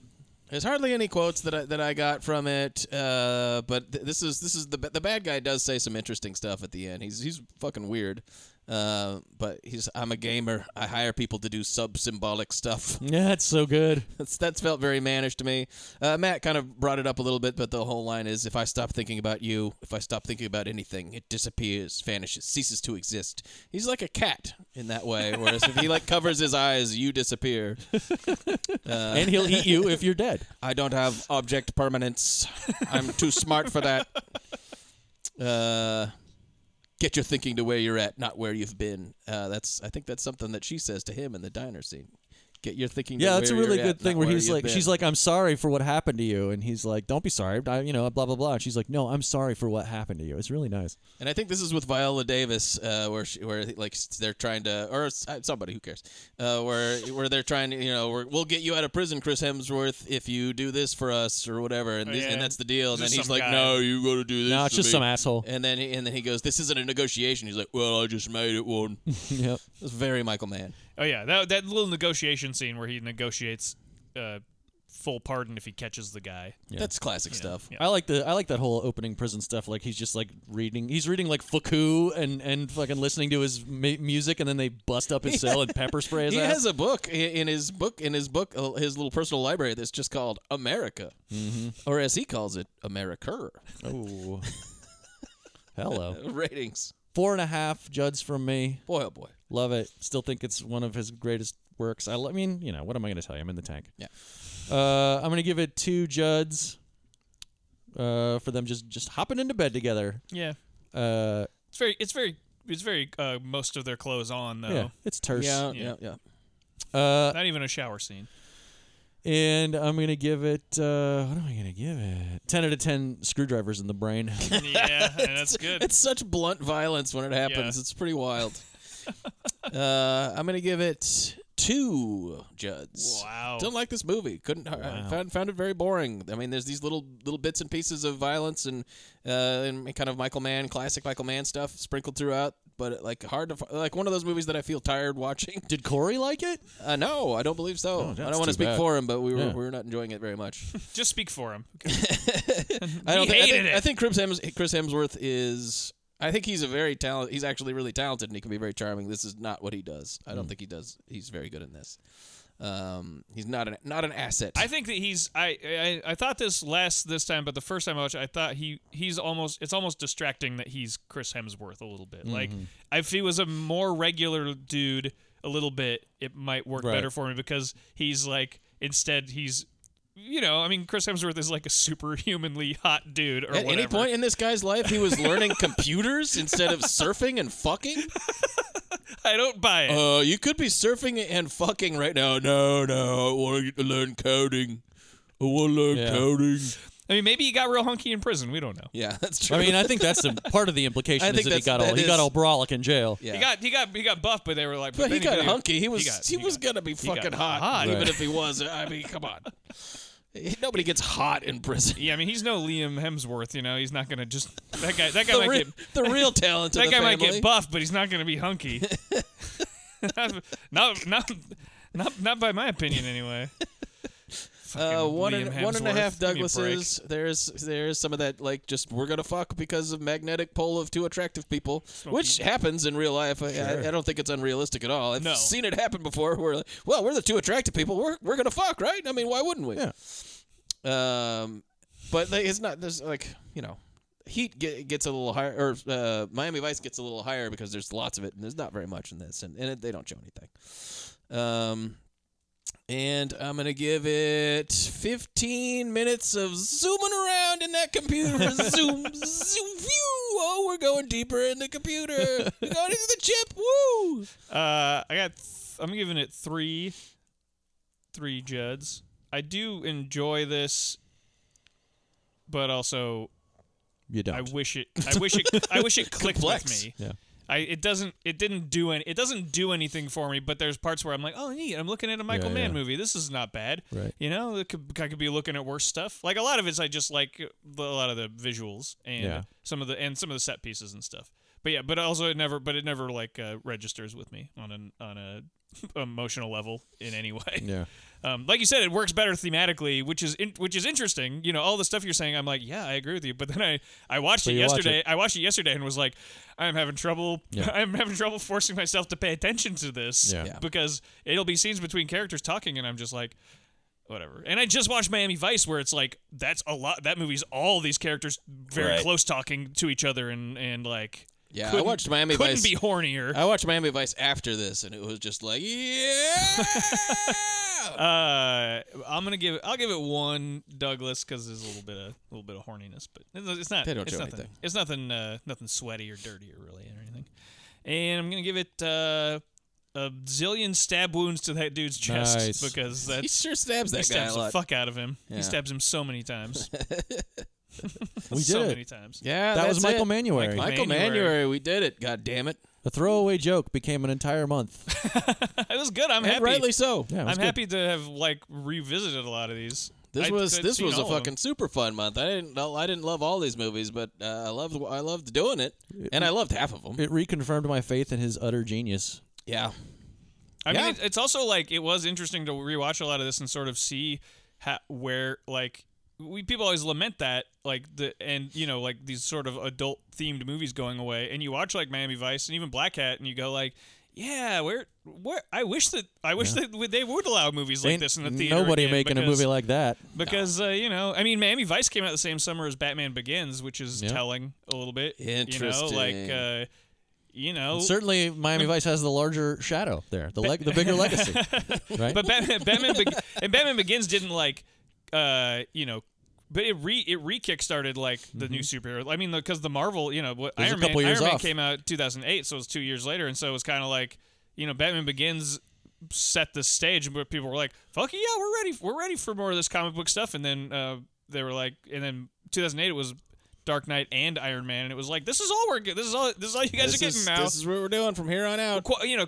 Varying qualities of the movies notwithstanding, it's like we're no longer going to get searing Michael Mann adult drama anymore, which is sad because comic book movies. He's got a new show coming out this year. Yeah, hopefully. I mean, all this shit's shows now, and that's fine. But Ansel Elgort though. Ugh, never mind. I've read really? the book. Yeah, I've read the book. Why? It's based on. It's a really cool book. It's gonna make a neat show. But Ansel Elgort is the main character. He's man. What that guy? Gord? No, not that guy. Oh no, Gord is in session. Gort, Klaatu Murata Inicto. Ansel Elsgort. Ansel's Elgort. Elgort. Yeah, no. The people's Gort. Oh, I like that. Well, except the people hate him. I mean, I'm glad that Michael Mann's doing stuff. I mean, he did Luck too, Right. But he personally killed all those horses. He personally killed all those horses. I am mostly excited about that show. I mean, for obvious reasons, Tokyo because Vice? it's Michael Mann, but it's Tokyo Vice mostly because I want to see him shoot Tokyo. Oh fuck yeah! I mean, yeah, I'm in the. That is one of the cool things about Blackhat is you get to see him it. shooting Jakarta and all these cool Hong Kong and shit. Oh man, I'm in the bag for it. Thing. It's like just sad that to me, I do lament that thing where it's like we're not going to get another Michael Mann movie in the theater. Probably not. That's like a huge budget. That's done. And that's Michael Mann could direct depressing. another Ghostbusters, another stab at doing fucking Ghostbusters and bringing that back and failing. I wish he'd directed Ghostbusters Afterlife. Oh my God. I'm hoping to get these ghosts. I am hoping that he will finally get his gestating Huey 68 book turned into the show. It's based on Mark Bowden's book about Vietnam War, and it's a fucking amazing book. And he's supposedly building a show out of it, and that would be something else. Okay. Well, anyway, you got to read that book. He's still out there being a very serious guy somewhere. But what you really got to do is sign up for our Patreon. Mm-hmm. Yes. We're at 110 right now. If we only got 15 to go. We get to 125. We're going to do 4 David Fincher movies, 2 full episodes. 4 inchures, I'm calling it, but 4 nobody inchures else is fine. We're looking for. We'll find something. Goddamn. Quattro Finchers. Yeah. We're skating around. Quattro Fincher. Fincher nearly killed her. Or something. I like Fincher. I hardly know her. Fincher. I hardly know her.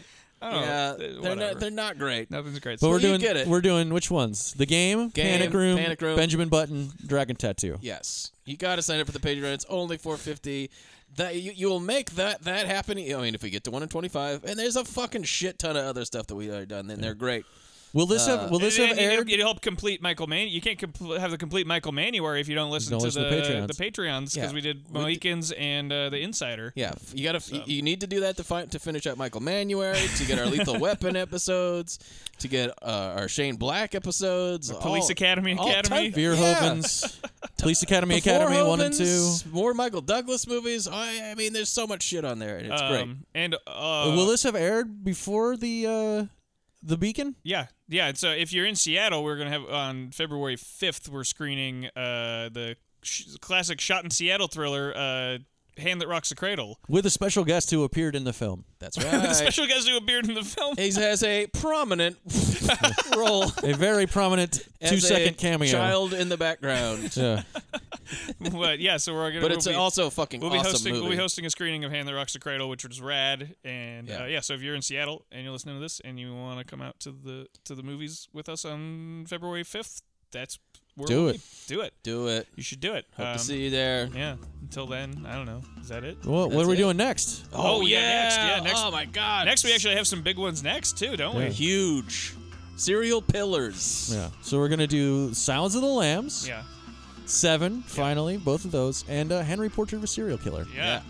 So not looking forward to that one. Yeah, not looking forward to watching that terrific movie that I never want to see again. A quintessential example of a very good movie that I do not want to watch. I am looking forward to seeing it. It's going to be, I think that's going to be such an interesting, because those movies are so different. But the trajectory from Henry, which is made first, to Seven, is like that'll be interesting. Going from sort of like an indie, just like these dirtbag, just to like, and to like the, fucking Anthony Hopkins like chewing scenery, like but he's also doing Shakespeare. But also Jonathan Demme's like semi-interestingly grounded style to the full-on phantasmagoria of Seven, right? And the foundation of modern serial killer narratives in media. Absolutely. Really. I mean, all three of these are influential in their own way. I think Henry probably isn't cited as much, but like definitely you see it in all kinds of stuff. I mean, you see it in other movies after that, serial killer stuff. So, Serial Pillars. Serial Pillars. Stay tuned. It's gonna be something else. All killer, no filler. That'll be a fun week. Until next time, the suspense is killing us. Bye-bye. Bye.